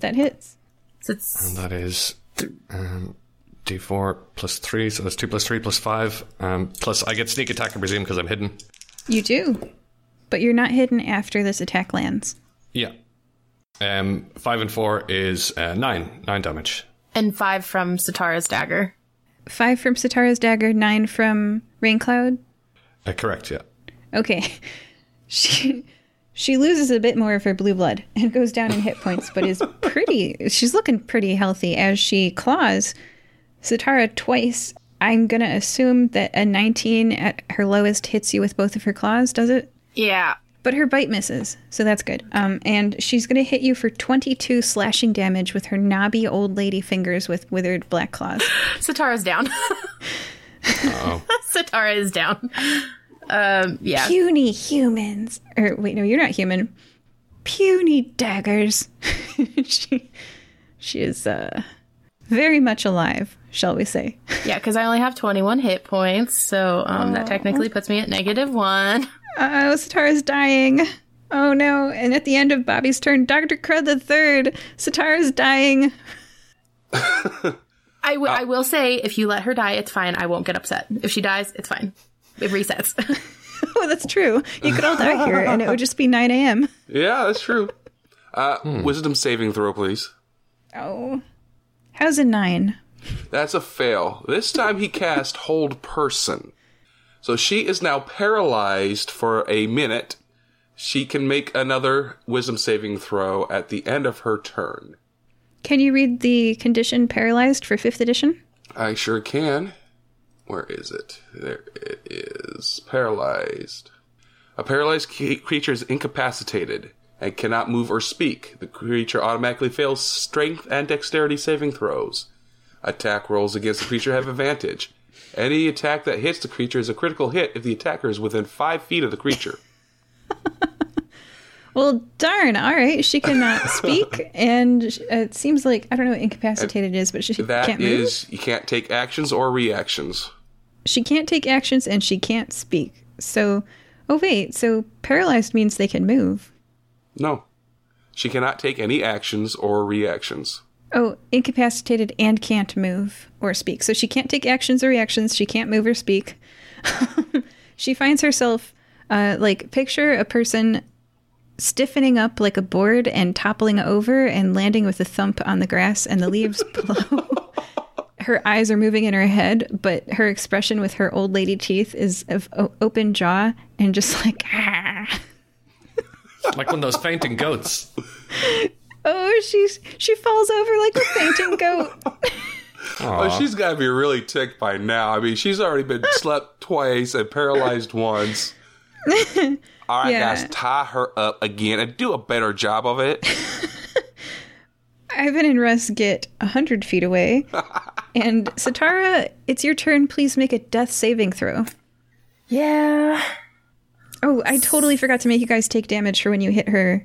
Sitara, you take 5 more damage, because when you hit her in melee, that aura that she was sucking all the life out of the air, hitting her with a melee makes you take damage. Okay, 6, so I don't pass. Okay, so you've got one fail. Lord. And you're at -6 hit points then? Yep. Yeah. All right, one fail. If she reaches 3 failures, her character dies. All right, Sitara, 1 failure. That's the end of your turn. Raincloud. Okay, I'm going to use all of my swashbuckler features in one turn here, I think. Pretty much. I'm going to use my feline agility, which is a tabaxi thing, to get over. Then I'm going to attack with my rapier. With advantage. With advantage. I'll roll twice, actually. No, but it's 17. And that's the 8 plus 3, that's 5. Plus 2d6. And any attack that you hit is automatically a critical hit. Mm-hmm. Oh, geez. Okay, so double 6s. Yeah. Also, her AC is 13, if that helps. 12 plus 5. So I just roll the damage dice again, right?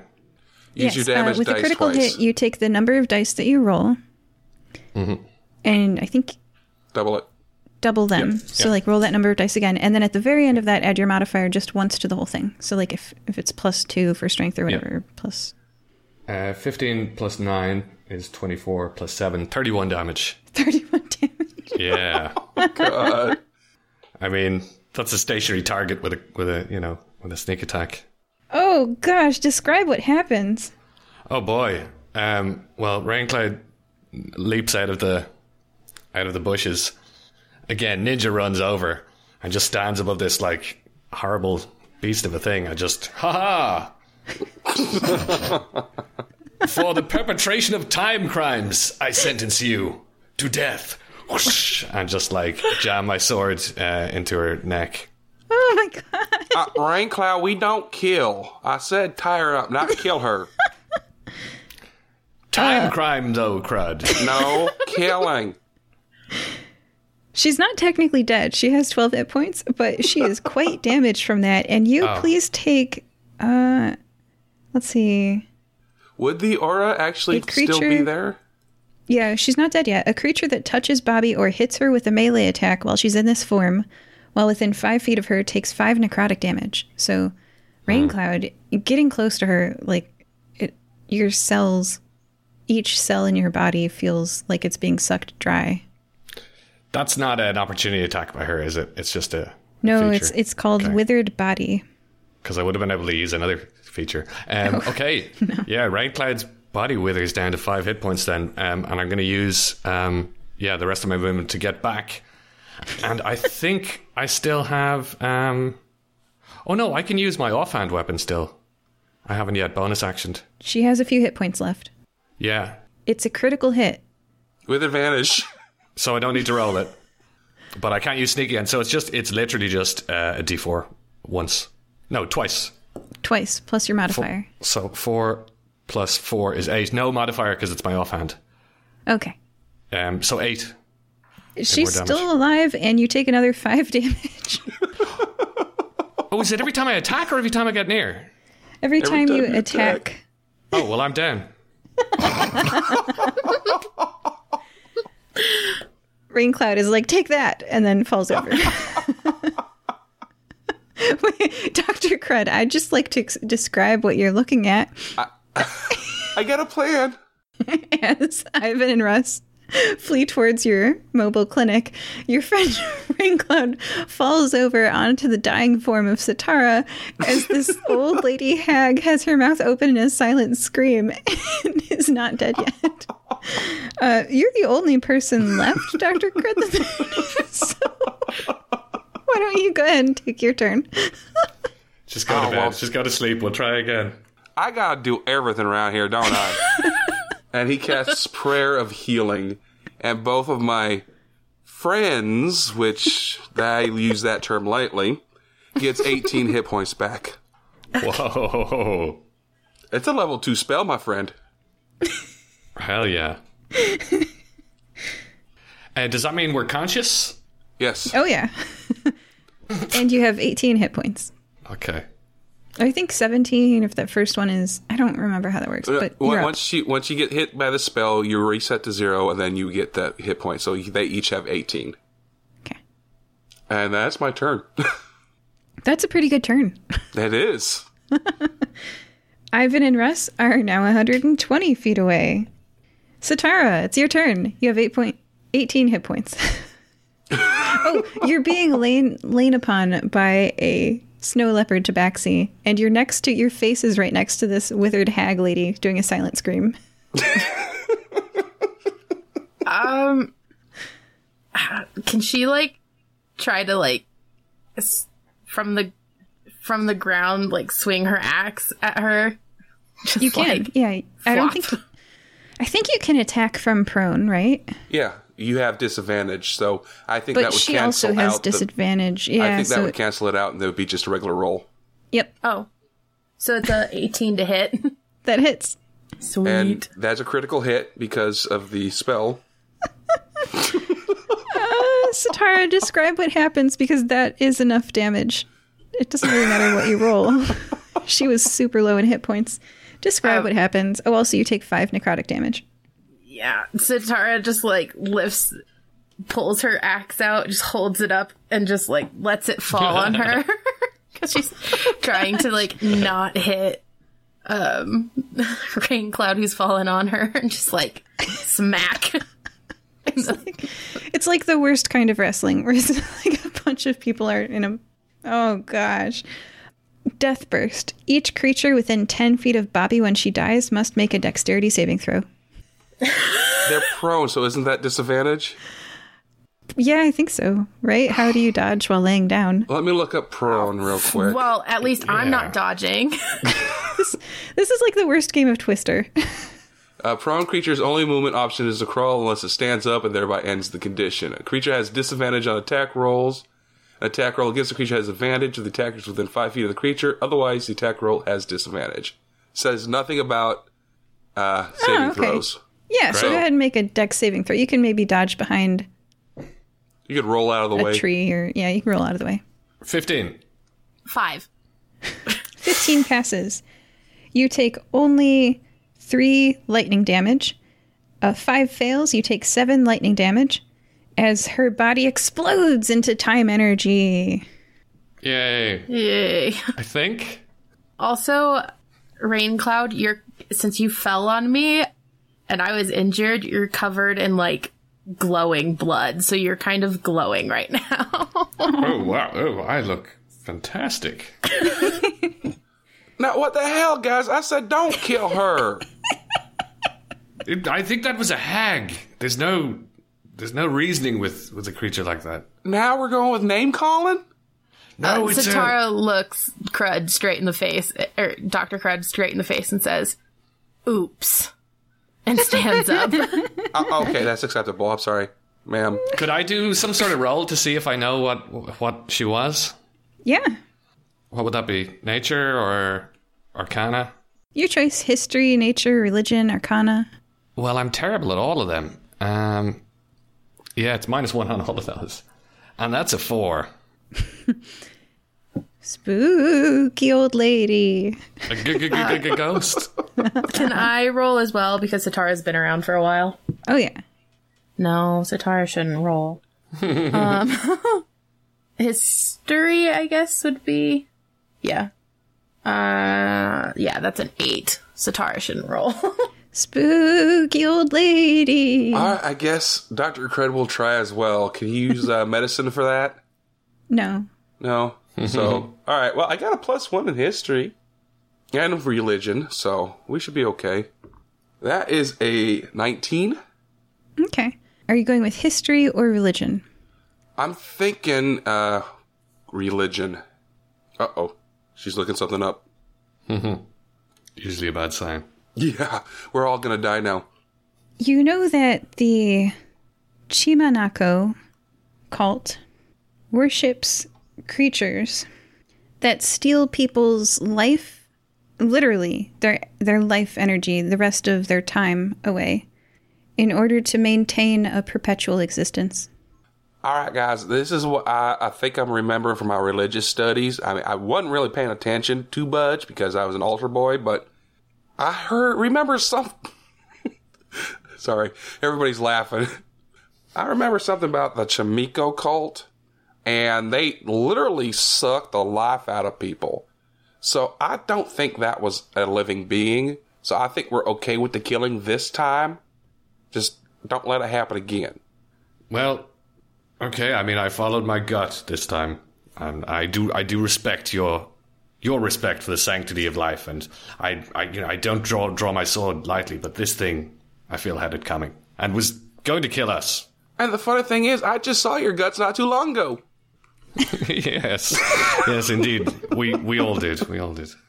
Satara motions to Raincloud and holds out her hand, and she says, "Here, I can heal you." Oh, thank you so much. But that 18 didn't fill you up? I'm on 15 out of 20, but... I'm on 5. Okay, I'll heal yourself. So I can heal... Well, I can take you into my hospital and give you... You don't even have to spend nothing. I have full medical capabilities right behind us. Noticing that Raincloud seems fine, she just, takes her hand and smacks herself in the forehead. And heals herself. What's my +5? So then she heals herself all the way up. Because that's 16 points of healing, and that puts me at 21. And she pops up and she's like, "I'm fine." Okay. All right. Russ and Ivan are continuing to run off in the distance, far, far away from here. They're heading towards the mobile clinic. Okay, so what we need to find out is, did we actually fix everything now? And with that, I will draw an end because we have reached the end of your game time. Sort of like in the movie Groundhog Day, they had infinite loops. Unfortunately, you only had the amount of time that we had to play today. But you did fix 2 of the 3 problems wrong in Nikimoi today. For all the listeners, if you'd like to hear the rest of the problems, listen to the adventure that's 2 adventures from now, because I'm going to run this through with another group. We'll see if they get that 3rd problem, if they even can accomplish these 2. I don't know. And then for the players, we're going to do a sign-off, and then I'll tell you all the spoilers. So joining us this time, we're Raincloud. We did it? Satara. At least I'm not wanted anymore. That's true. And Dr. Crud the Third. Dancing fish, dancing fish, dancing, dancing, dancing fish. Bye-bye. Bye.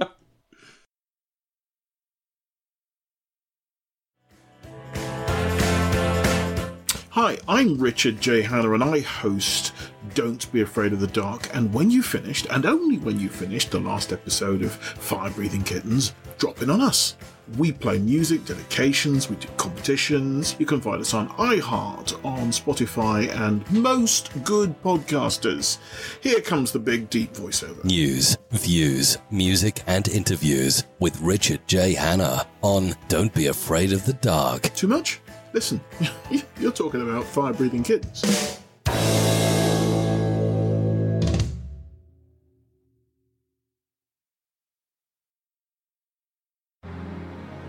Are you into covert operations, space aliens, world-altering technology, and shadowy individuals in power? You are in luck. Deep State Dossier is a serialized drama that takes a darkly satirical approach to deep state conspiracy theories. Join us down this dangerous and sexy rabbit hole of what the government might be doing behind our backs.